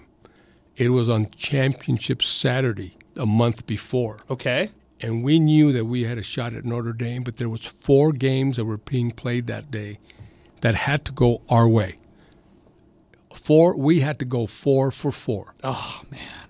And if one of those went the other way, the Holiday Bowl was going to get Notre Dame. Well, the first 3 went our way. The first one was a wipeout, not a problem. So was the second one. The third one was pretty close, but it went. So we had one more game to go that had to go our way, and that was the Apple Cup. And Washington State had to win. But Washington had the ball, first and goal. Washington State was leading by about 3, and Washington scored with about 1 minute and 10 seconds to go, and I thought it was gone. And Mike Leach, in 2 plays, went the length of the field, and they won at the end of the game. Wow. And I knew then that I think we have Notre Dame. And sure enough, the next day when I got the call, I said, okay, these teams are available. Who do you get? And they said Notre Dame was available, and I just went nuts. And I was standing on the boarding line at DFW Airport coming back from the ACC championship game. So that's the biggest memory I had. Had it not been for that, 4 games had to go our way in order for us to get Notre Dame, and they all went. Wow, that's an unbelievable story. Yeah. We're going to have to just make Mike Leach a Sun Bowl legend just based off that story right there. There you go.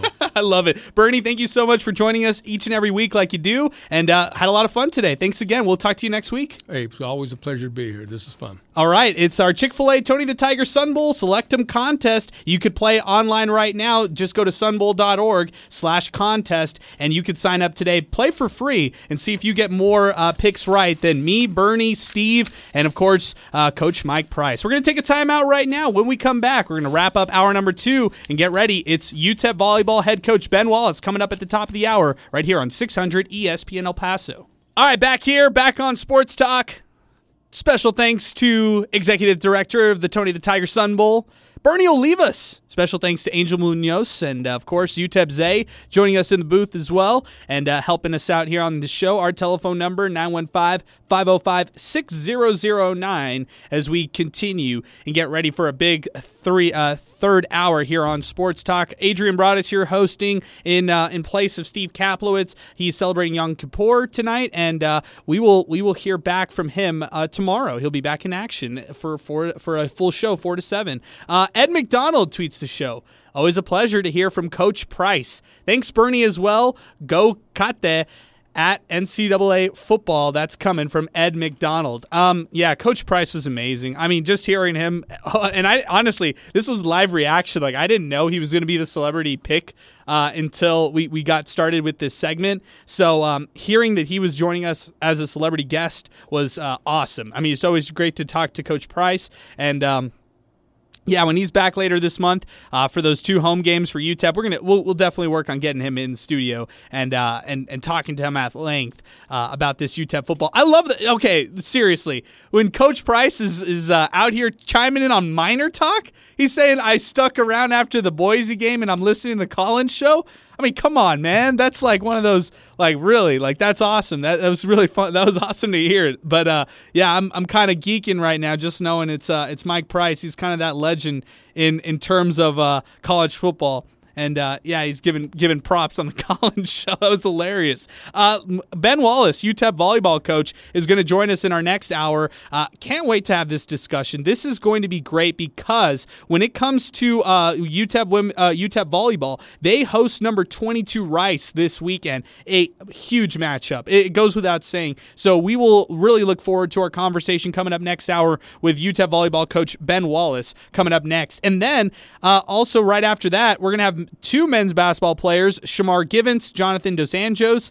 Those are two of maybe couple different players that you can look at least right as of now, who could be impact players when it's all said and done for this men's basketball squad. Also want to point you to our website, 600ESPNElPaso.com. Put up some articles on UTEP football. UTEP Zay has an article talking about stock up, stock down, his weekly column talking some UTEP football. And then also we've got some Gavin Beckley love from Steve Kaplowitz. That's up on our website as well, 600ESPNElPaso.com.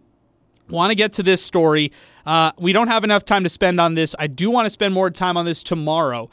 This coming in from Bob Moore from the awesome publication El Paso Matters. If you haven't checked it out, I would highly recommend it. ElPasoMatters.com does great local journalism here in the city. Bob Moore tweets, El Paso business leaders Miguel Fernandez and Josh Hunt create a minor collective, which is a nonprofit that will raise money for name, image, likeness deals for UTEP men's basketball players.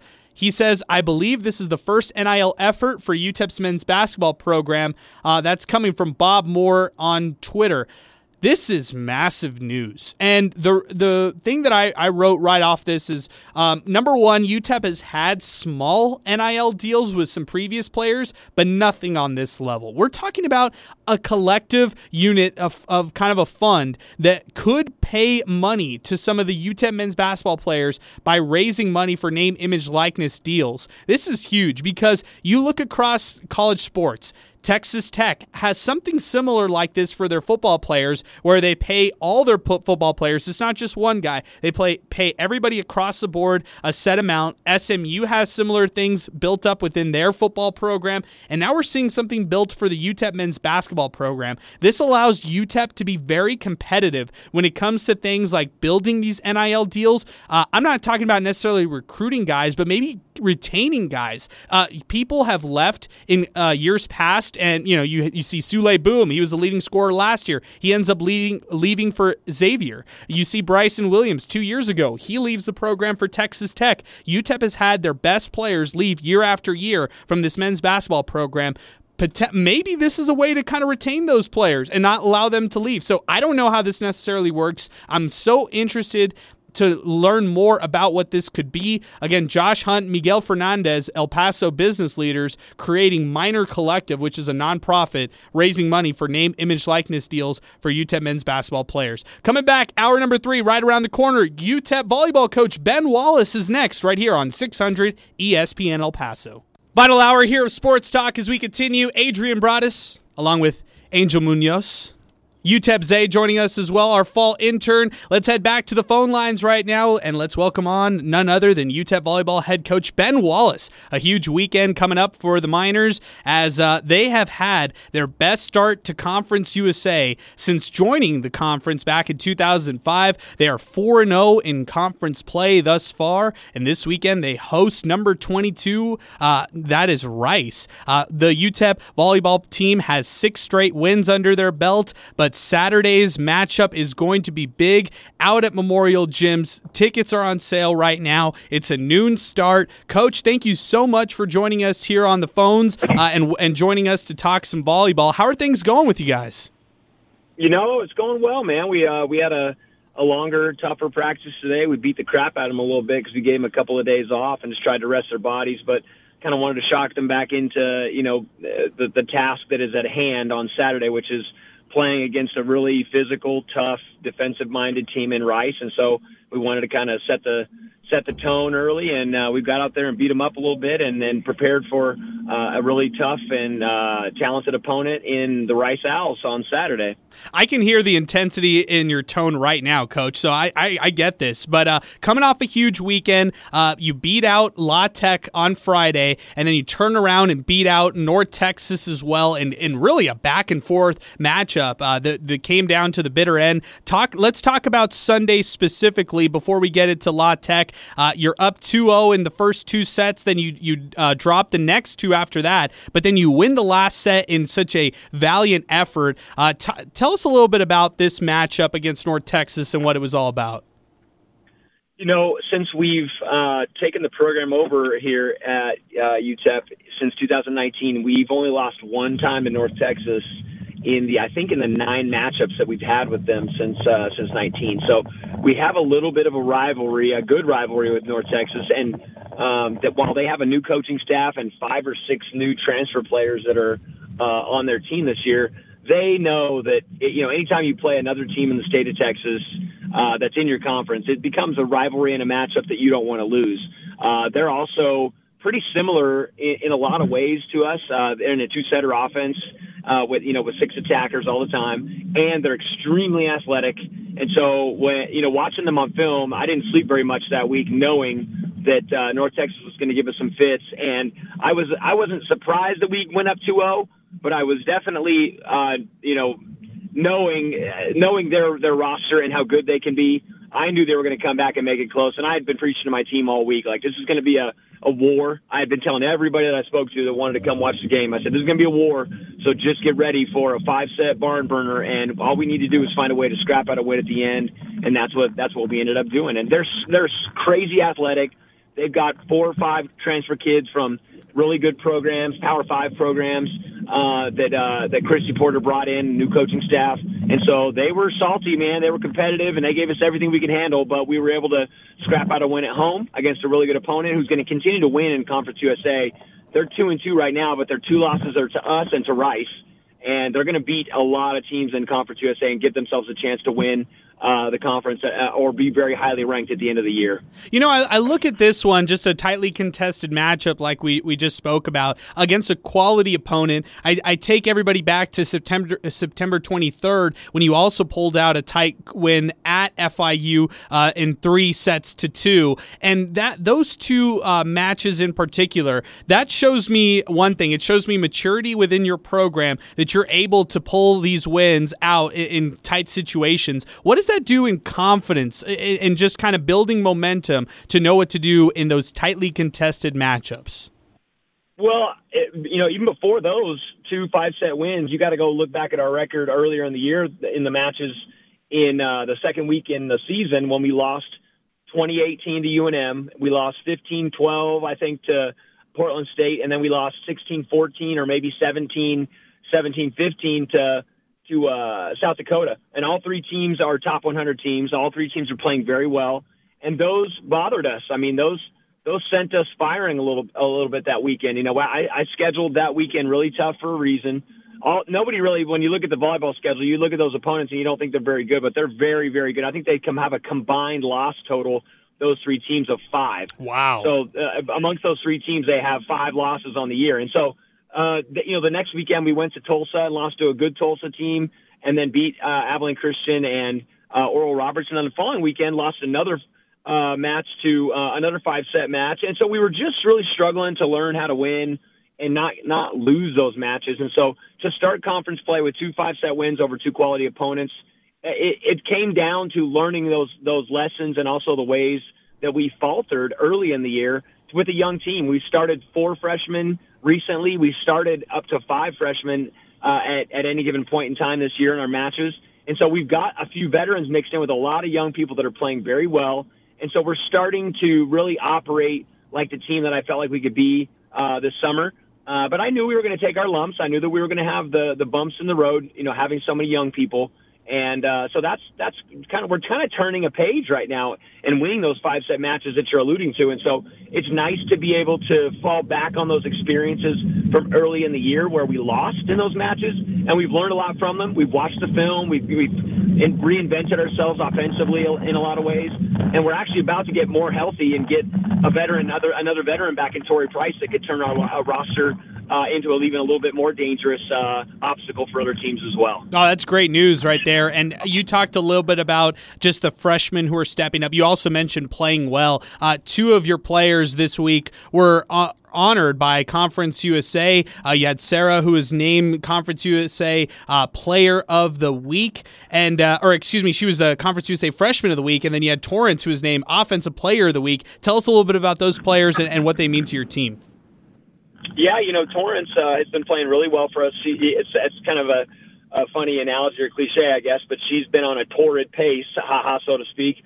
But she has back-to-back Players of the Week offensively for the conference. She's put up crazy good numbers as an outside hitter for us. And her counterpart, the player that she plays right next to in the lineup as an outside hitter is another freshman, Sarah Pustakia, who's our Serbian youngster. That both of them are playing very well. The reasons why they're playing well is because we've got veterans on the other side of the floor that allow for them to do things, and we're working in conjunction with each other now, and we're operating better. Our pieces are more well oiled now. Where early in the year they were squeaky, we were just putting the parts in place, and they weren't working properly. We just didn't know how to really operate as a team yet, and so those two young people, and to go along with Kaya Weaver and also Maddie Gant.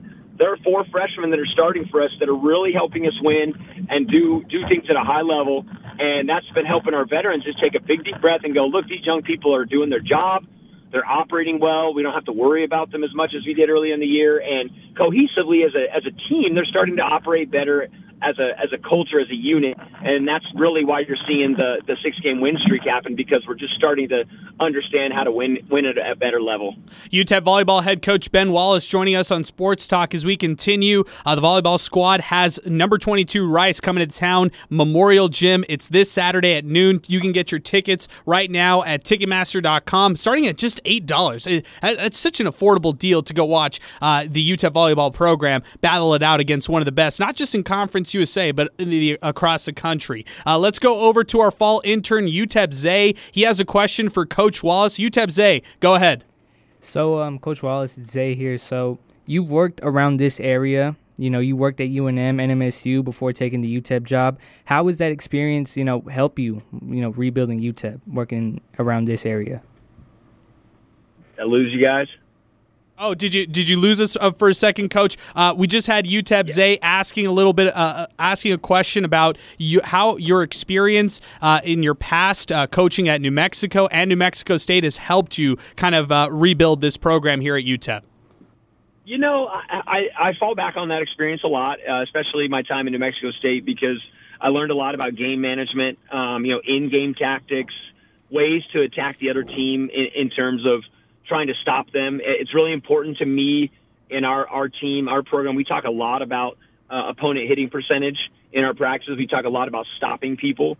So right now in the conference, Rice is number 1 in the conference, and we're number 2 in the conference in opponent hitting percentage, which is, that's blocking, digging, serving. That's stopping the other team from doing what they want. And so I learned a lot about that in my time at New Mexico State, with Mike as my mentor. And that's what I did when I was there for a long time, was the defensive coordinator for him. And so when we brought that over to, to our program here at UTEP, it's taken us a couple of years to start to figure out how to really climb up the ranks there in opponent hitting percentage. And generally every year, Rice is near the top because they're such a good defensive team. So that experience right now is helping us because our team has really started to, especially this year's team, has started to really take it personally at making the other team uncomfortable. And offensively, we're starting to kind of hit our stride right now. But all year, we've been doing a good job of holding teams to a lower percentage. So something's got to give on Saturday because, on Saturday, that's 2 of the top teams in the conference playing each other and stopping each other. So somebody's going to have to lose, and it's going to come down to really close scores, an athletic special play from a special player, and it's going to be a tightly contested match against 2 really good teams. Coach, I want to also ask you a little bit more about Rice. Last year you took them to a 5-set game, narrow loss. But do you throw out the film from that one, or do you kind of take certain things from that match and kind of learn a little bit more going into this week? Oh, no, for sure we take stuff from it. I mean, when you watch the UNT match, we throw that out because they had a whole new roster. I mean, they had 5 or 6 new transfer kids. They play a different style, had a new coaching staff. But this team, besides graduating a couple of their vital players, and Nicole Lennon, who was a 4-time All-American, and a defensive specialist that played for them, they've got a pretty similar roster with a very similar coaching staff. And so you do watch that match and you figure out what things went well, where will we be able to stop them, where will we be able to score against them. And so, we definitely pull that match up and then try to compare it to a lot of the things that they're doing this year. So they're pretty similar in some ways.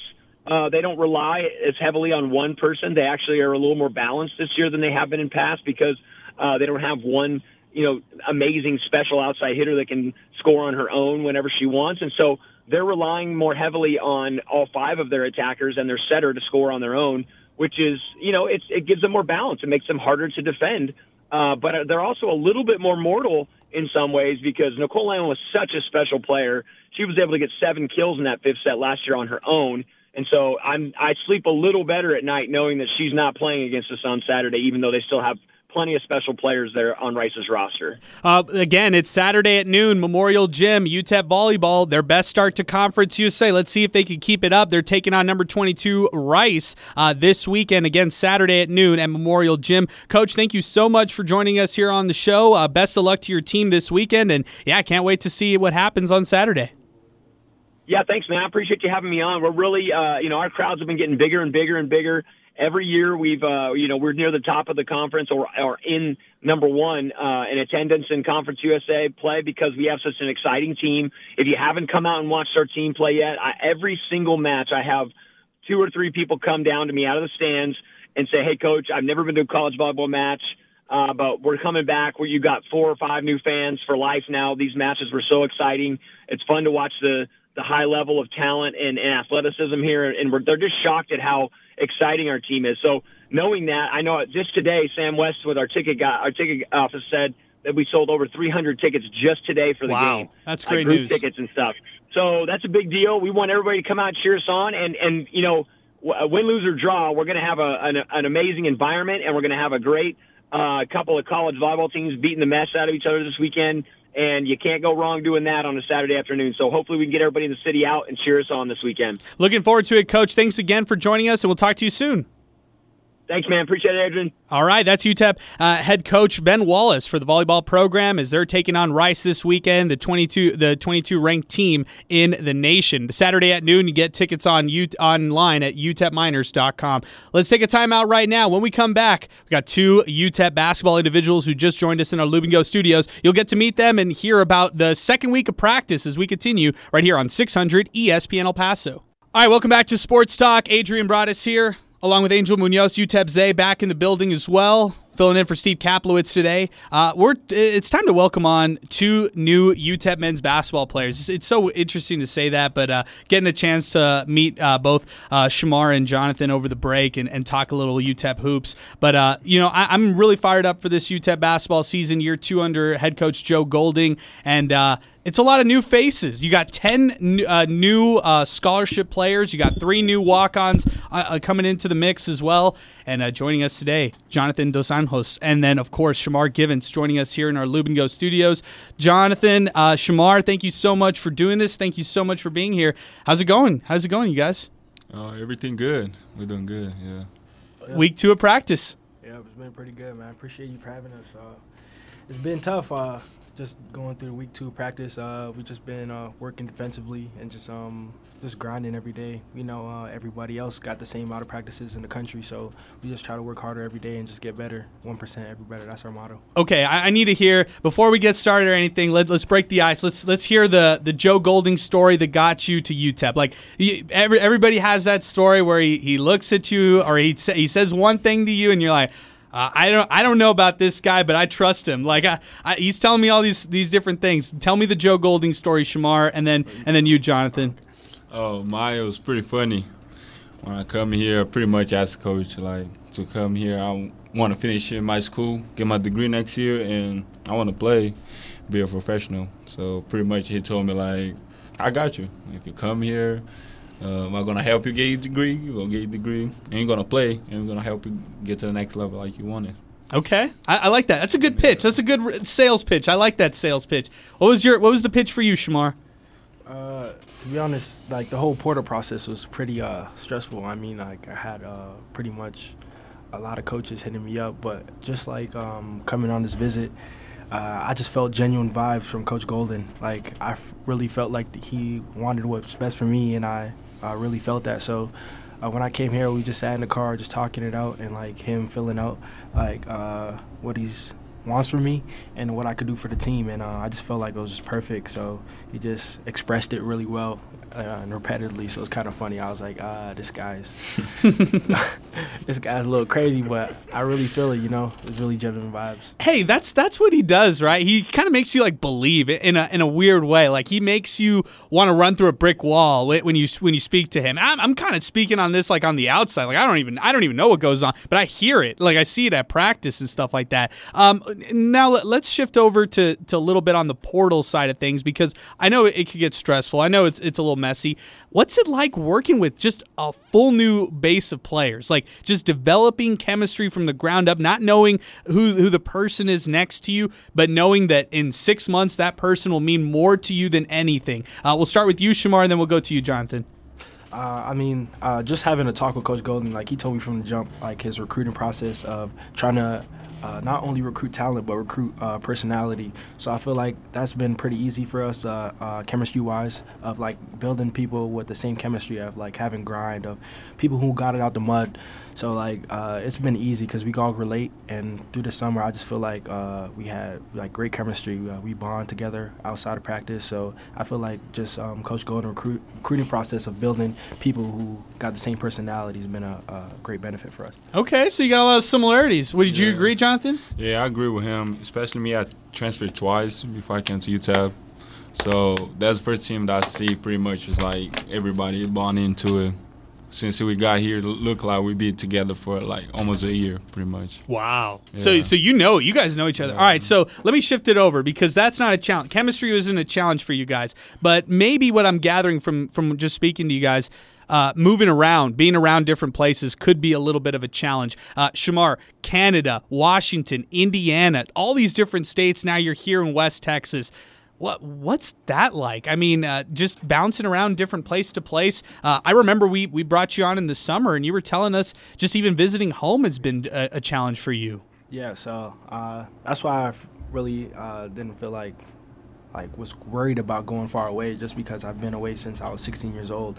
So I feel like the location wasn't really a factor for me. So just being around, I just felt like El Paso was like a great fit, and like just going through adversity of not being able to go home during COVID, those times. So I've been used to like not being able to be close. So now I understand. What about you, Jonathan? You bounced around from California, Loyola Marymount. By the way, LA, crazy place to live, especially if you're coming near from Brazil. That's a big adjustment in itself. And you've been in multiple places in Florida. Now you're here, West Texas, El Paso. Yeah, pretty much it's the same as him. We be away from home so long, like since 16 years old, I'm in America.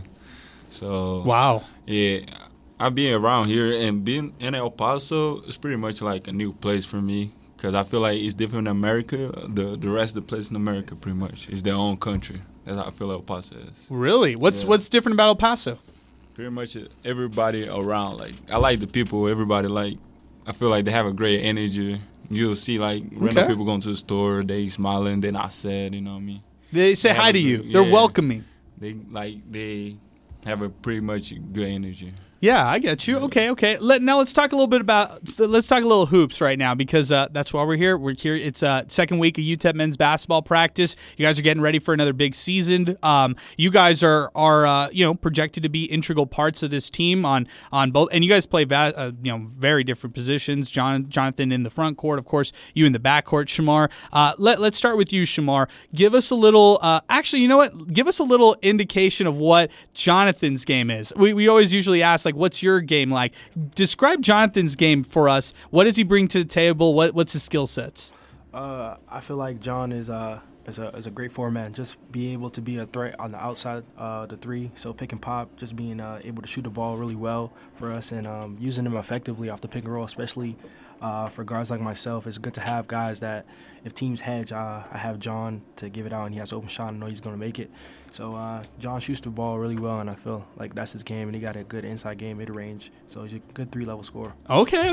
It speaks pretty highly. All right, John, I'll swing it over to you. Tell me a little bit about Shamar. I don't want to steal too much, but I've only heard that he can attack the paint like no other. No, he definitely can. He can use it like his side. He is small, but don't get wrong. He can get in the paint. He's a great passer. He can shoot. He really can control the floor. Like he is really a general on the floor. And when I know Shamar got the ball, I'm pretty comfortable whatever we're running, I know he's going to make it the right decision so we can make a great possession, get a great shot. Okay, I like it. You guys get very friendly scouting reports on each other. I think that's pretty solid. I want to shift it over to just this UTEP basketball team in general and kind of the history with UTEP hoops. Were you guys kind of aware of like where UTEP was on the history level? I mean, of course, 66 is the big thing a lot of people in this town talk about, the national championship that UTEP has, as previously known Texas Western. But what did you guys kind of learn or hear about with the history? And is that kind of, energizing, motivating to you all, just knowing what kind of historic basketball program this really is? I like I heard about the national championship back in the day, of course, but just the culture in general and hear about the sports. Everybody come to a football game, basketball game. It's pretty great. I really like that. Shamar? Same as well. I actually, a year ago, I figured out about the movie. Okay. So Glory Road, yeah. That. And then also about Tim Hardaway, so Hall of Famer. There you go. So, and then just having friends that's from here and just knowing the culture about it. So they've been telling me about it, and I've heard a little bit about it. So it's been pretty good of knowing UTEP's basketball history. What's it like going to the football games for you guys? What do you think about the football games? We went the North Texas game and New Mexico State game was pretty great crowd. It's good to see how we have great supporters down here in this town. So I'm glad to see that, and it just shows that UTEP has great supporters. Yeah, no, I get you. What about you, John? Oh, that was pretty much the first time I went to a real football game in the stadium. So wow, okay. Yeah, it was a great first time. I ain't gonna lie to you. The fans, the supporter every day. It was great. I like it. Well, I'll tell you this. One of the things that a lot of people say in El Paso is this city will really support a winner. So, I mean, if you guys get it done on the court, fans will respond in a big way. Turning it over to this season, we're getting ready for this big one. Let's reflect back on last year. Shamar, last year you led Evansville and really was a standout out there. Tell us a little bit about your college tenure thus far out there at Evansville and just the experience you've had at college so far. It's been great. Unfortunately, it's been ups and downs. I mean, being able to be on a team that beat the #1 national team, Kentucky. Then I remember I watched that game nationally. I think everybody watched that game. So it was big. So been at the top of the hill, also been at the bottom. So it's just been a great overall experience, and just going through adversity, just knowing that there's wins and losses, and it takes great effort. So just me being on this team, I know what it takes, and I got to be a leader to show these guys and be the right person for that. How does losing or hitting adversity make you mentally tougher?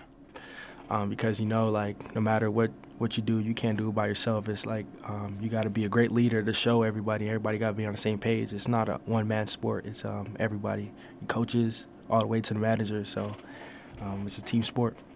John, you went to Florida Southwestern College this past season, starred for one of the best, if not the best, teams in all of junior college. And you spent time at Loyola Marymount as well, a Division I program. So tell us about your college tenure so far. What's it been like?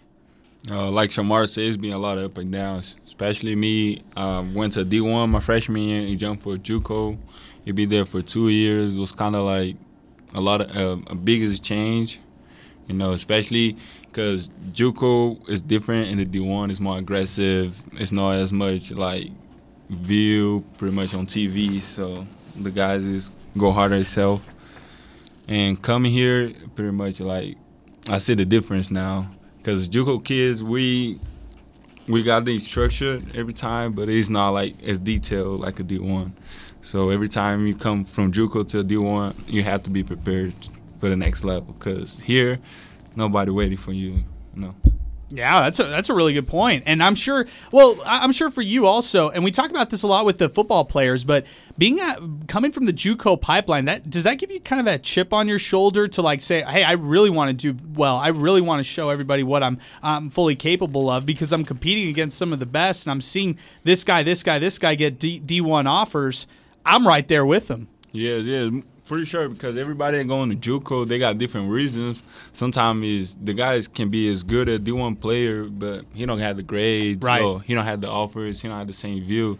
So when you go to JUCO, you got that excitement to go to D1, and when you get there, I tell the guys to not feel like, oh yeah, I already got here, because with JUCO play we have to show that we can play, because it's a completely different level. Everybody on D1 can really hoop. Right, I agree with you. Yeah. Hey, John, your story really intrigues me because you come here from Brazil. When did you first get started playing hoops? My first time was 8 years old.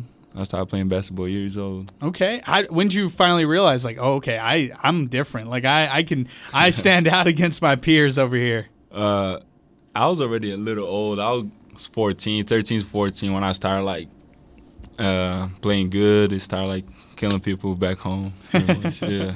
Where'd you get your inspiration from? Kind of growing up and playing. Was it coaches out there, the different people you're going up against, or were you just throwing on film and saying, "Hey, I want to emulate that. I want to copy what they're doing"? Pretty much, it was fun because everybody would tell me about Michael Jordan. I never watched basketball before. I don't know really? who it was. Yeah. Wow. So the first time I watched basketball was a Michael Jordan game. And I was like, oh, yeah, for sure I want to play basketball. It was like on YouTube. I went to YouTube to watch it because I want to know what everybody think about him. So I fell in love with the game. Okay. So now you just probably watched all the history of the NBA, like on YouTube. Am I right? Oh, yeah. Okay. Love to watch everything about NBA. Okay, I like it. All right, Shamar, I'll switch it over to you. When did you first pick up a basketball? When did you first start falling in love with the sport? I actually played soccer first, up to the age of wow 10, and then I used to watch my dad play at a recreation center every day, and I just fell in love with the game. But you're like RJ Barrett. Yeah. Play a little soccer before. I like it. It's a Canadian thing, like to play soccer first, start house league, so pretty cool. But then I think I fell in love with the game probably at the 6th grade when I started to play rep basketball, and was like 12, 13. Okay. How competitive is the circuit out in Canada?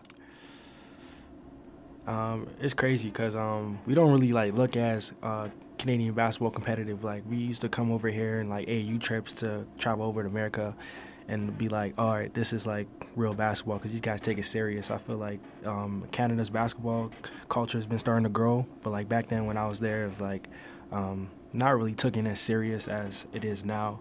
So, like, we used to take it serious when we come to AAU basketball in America. We were talking about this off air, but that Canadian national team at full strength, I mean, that team could legit compete against anybody in the world. For sure. It's been growing. It's been started from Thailand. It's Andrew Wiggins and all of them. So, big shout out to those guys. Do you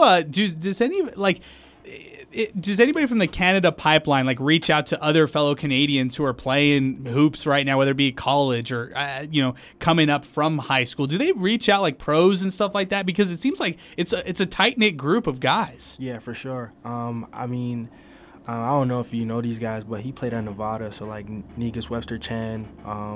Sure. Yeah, I know the name. Elijah. He played at Texas and then UNLV, but those guys played at the same program as me growing up. So those guys like tend to reach out and be like, yo, look out for it and make sure you got everything set for once you're done college. So they do take a good look for you guys and everybody that's been playing in the same AAU program, which is called Bounce. But I don't know if it's still there now. Okay, I like that. But that Canada pipeline is great, and it's only getting better year after year. You're seeing guys who are getting picked out of the draft or who are playing at high levels in college. Talent's only getting better in Canada right now. Yep, for sure. I'm glad to see it growing. John, we just got to get the Brazil pipeline going. Oh, Brazil is being there. Like, in South America, we got a pretty good basketball program. When I used to be there, it used to be, like, very good. But now it started getting bigger and bigger because a lot of kids in my age, even younger, they start getting a chance to put their name in the draft to go work out. Oh, nice. Yeah. Okay. So, like, the past 3 years, you got, like, 2 Brazilians that got drafted. That's amazing. That's awesome. That was a big thing. Hey, isn't it? We were talking about Brazil. We're talking about Canada. Isn't it amazing how this sport has really gone international now to a whole other level? Like, we're seeing the NBA really take new shapes out in places like India, places like Asia. Like it's taken such a global approach right now. It's not just U.S. basketball. It's everywhere. Isn't that awesome to see? Yep, for sure. hopefully we're coming for soccer. Yeah, that's right. Yeah. Hopefully we flip the script at some point. Yeah, I get it. Hey, you guys have been awesome. I really appreciate all the time. Thank you so much for stopping by our studios today. Before I wrap things up, I've got one question for both of you all. If you are trying to give a message out to the fans out there right now, what should they expect from this UTEP men's basketball program this year, just knowing what you guys have experienced thus far into a couple weeks of practice? I'll start with you, Shamar. Just know that you guys are going to be watching people that want it really bad. We're going to grit and we're going to fight every night, no matter what. So just know that we're going to give it our all every night out there. John? Just come support us, man. Y'all going to have fun. This team is a special team. Like, y'all really going to have fun. Come and watch us.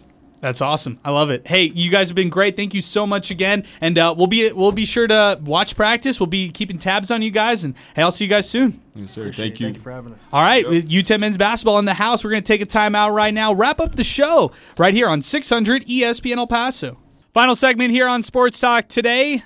Special thanks to UTEP men's basketball. That was a lot of fun. Jonathan Dos Anjos and, of course, Shamar Givens joining us in our Lube & Go studios, talking some UTEP hoops. And then previously, before that, we had Coach Ben Wallace from the volleyball program talk about their upcoming matchup against Rice. Let's bring on UTEP Zay onto the program, our fall intern who's joining us here in our Lube & Go studios as well. Zay, you got a chance to hear from both the volleyball and the basketball programs. First off with volleyball, I know that you're working on something right now, talking some volleyball. Definitely been undercovered, especially on our end here at 600 ESPN El Paso. Hey, Zay, you're going to change that. You're putting up an article right now talking volleyball. Tell me what you like and what you don't like about this volleyball program right now. There's not much not to like. I mean, True. Ben Wallace has really done a lot for a program that, before he got here, it was basically dead. I mean, there was consistent 5-6 win seasons, so he's done a lot for this program. I love it. And as far as just building this program, as you put together your article, what have you noticed as far as constructing this team to be what it is right now? Well, for them, they've used a little bit of everything. They've gotten D1 transfers, they've gone the JUCO route, and they've developed their high school players really well. I mean, it's been awesome to see. There's a lot of players on that team who, they're from El Paso. They're playing a big role in that team. It's big. It's nice to see. Yeah, it is nice to see. Now, when it comes to Rice this weekend, they took them to the wire last year. Realistically, do you think they beat Rice in the number 22 team in the country? When I'm looking at this, it's hard to beat UTEP when they're at home. And, we saw it last year when they went to the NIVC. They played well, and I think if they have a good crowd behind them, they can feed off the crowd's energy. I think there's a realistic chance that they can do it. I mean, they've done it before in 2017. They beat Rice here when Rice was ranked. So it's happened before, and it can happen again this Saturday. Oh, yeah. No, I totally get what you're saying. You're giving them a puncher's chance. I like it. Let's talk a little UTEP hoops. What'd you take away from Shamar and John, who joined us in the studio? It looks like they're both excited for this. I think they both like the city here, and I think Shamar is going to be, the senior leader for this team. I think Jonathan he could play kind of like an Alfred Hollins role, kind of. He could shoot the ball well, so I'm excited to see both of them in action. Okay, I am too. I'm with you completely there, Zay, because Shamar is going to be that point guard who's going to try to lead their team. Jonathan Dos Anjos is going to be the kind of guy who is the stretch four. I think Shamar did not do enough justice to what a great outside shooter Jonathan really is, but he could be that perimeter scorer for them. So, yeah, I'm just looking forward to watching more UTEP basketball. I know they've been practicing week after week. Getting those two guys in studio was awesome to just talk about it. Zay, your reaction to the news. I tweeted something out earlier. I'm sure you saw this. UTEP kind of thinking about an NIL pipeline right now, a minor collective, which is a nonprofit that will raise money for NIL deals for men's basketball players. Give me your initial reactions. I'm sure you've got a lot of questions just as like I do. I have no clue. Everybody's asking me questions in my DMs, but I have no clue about what's going on here. But what's your initial reaction to this story? I mean, it's needed, I guess. nowadays college athletics, it's changed. So it's big for UTEP to get in this NIL game. I think it'll be huge for the Miners. Like you said, not only recruiting players but retaining players. So I think that's big for UTEP. I think so too, because and the recruitment side of it gets ugly, right? Because if you're telling me like, hey, UTEP is going after X transfer and they're throwing money at him, well, that's illegal. That can't be done. Mm-hmm. But if you tell me something like UTEP's going after this marquee player, and oh, by the way, he so happens to get a $10,000 check by the end of the year through NIL deals, I'm not faulting UTEP for that, because I think what this collective is aiming to do is just level the playing field for UTEP compared to some of these other schools. You saw it with outside organizations trying to help out schools like New Mexico State even. So why not UTEP? Why can't UTEP capitalize off something like this? Yeah, and I think especially just in this area, I think the NIL support can be here, right? You can get these people who are willing to donate money, willing to do stuff like that to help this program succeed. We deal with a lot of local businesses all the time here on a radio station. We understand that there are a lot of people who could use some support from UTEP basketball players endorsing their own product or services. So I'm right up your alley there. I think that a lot of people locally could really take advantage of this in a bigger way. I know this is kind of the more formal NIL deal that we've seen struck down from this UTEP basketball program. So I'm very fascinated by how this will develop in the weeks to come. You put up, stock down. Let's talk about this really quick, Zay, before we wind up our show. Give us just two. Give us a stock up, stock down that we should look out for in your article on 600ESPNElPaso.com. You should look at, for stock up, you should look at Gavin Hardison. I mean, he's been really well into this new scheme. He's been performing well. He's been playing well. And if you were doubting him before, not much to do now. I mean, he's the guy for UTEP football. And for stock down, the two boundary corners struggled, but they do have some stuff to look back on and, be happy about, from that game. Yeah, I think so. I mean, even though Elijah Johnson got burned a couple times, he comes up with a game-saving pick. Can't say too much bad about him. Great job, UTEP Zay. Great job, Angel Munoz. Great song selection. You delivered in a big way tonight. Hey, we're going to wrap things up here on the show. My special thanks again to AJ Hotchkins. Of course, Bernie Olivas, Executive Director of the Sun Bowl. Mike Price. What a surprise guest he was. That was awesome stuff. Along with Coach Ben Wallace from UTEP Volleyball, Shamar Givens, and Jonathan Dos Anjos, who joined us here on Sports Talk. That'll wrap us up. We'll be back in action tomorrow at 4 right here on 600 ESPN El Paso.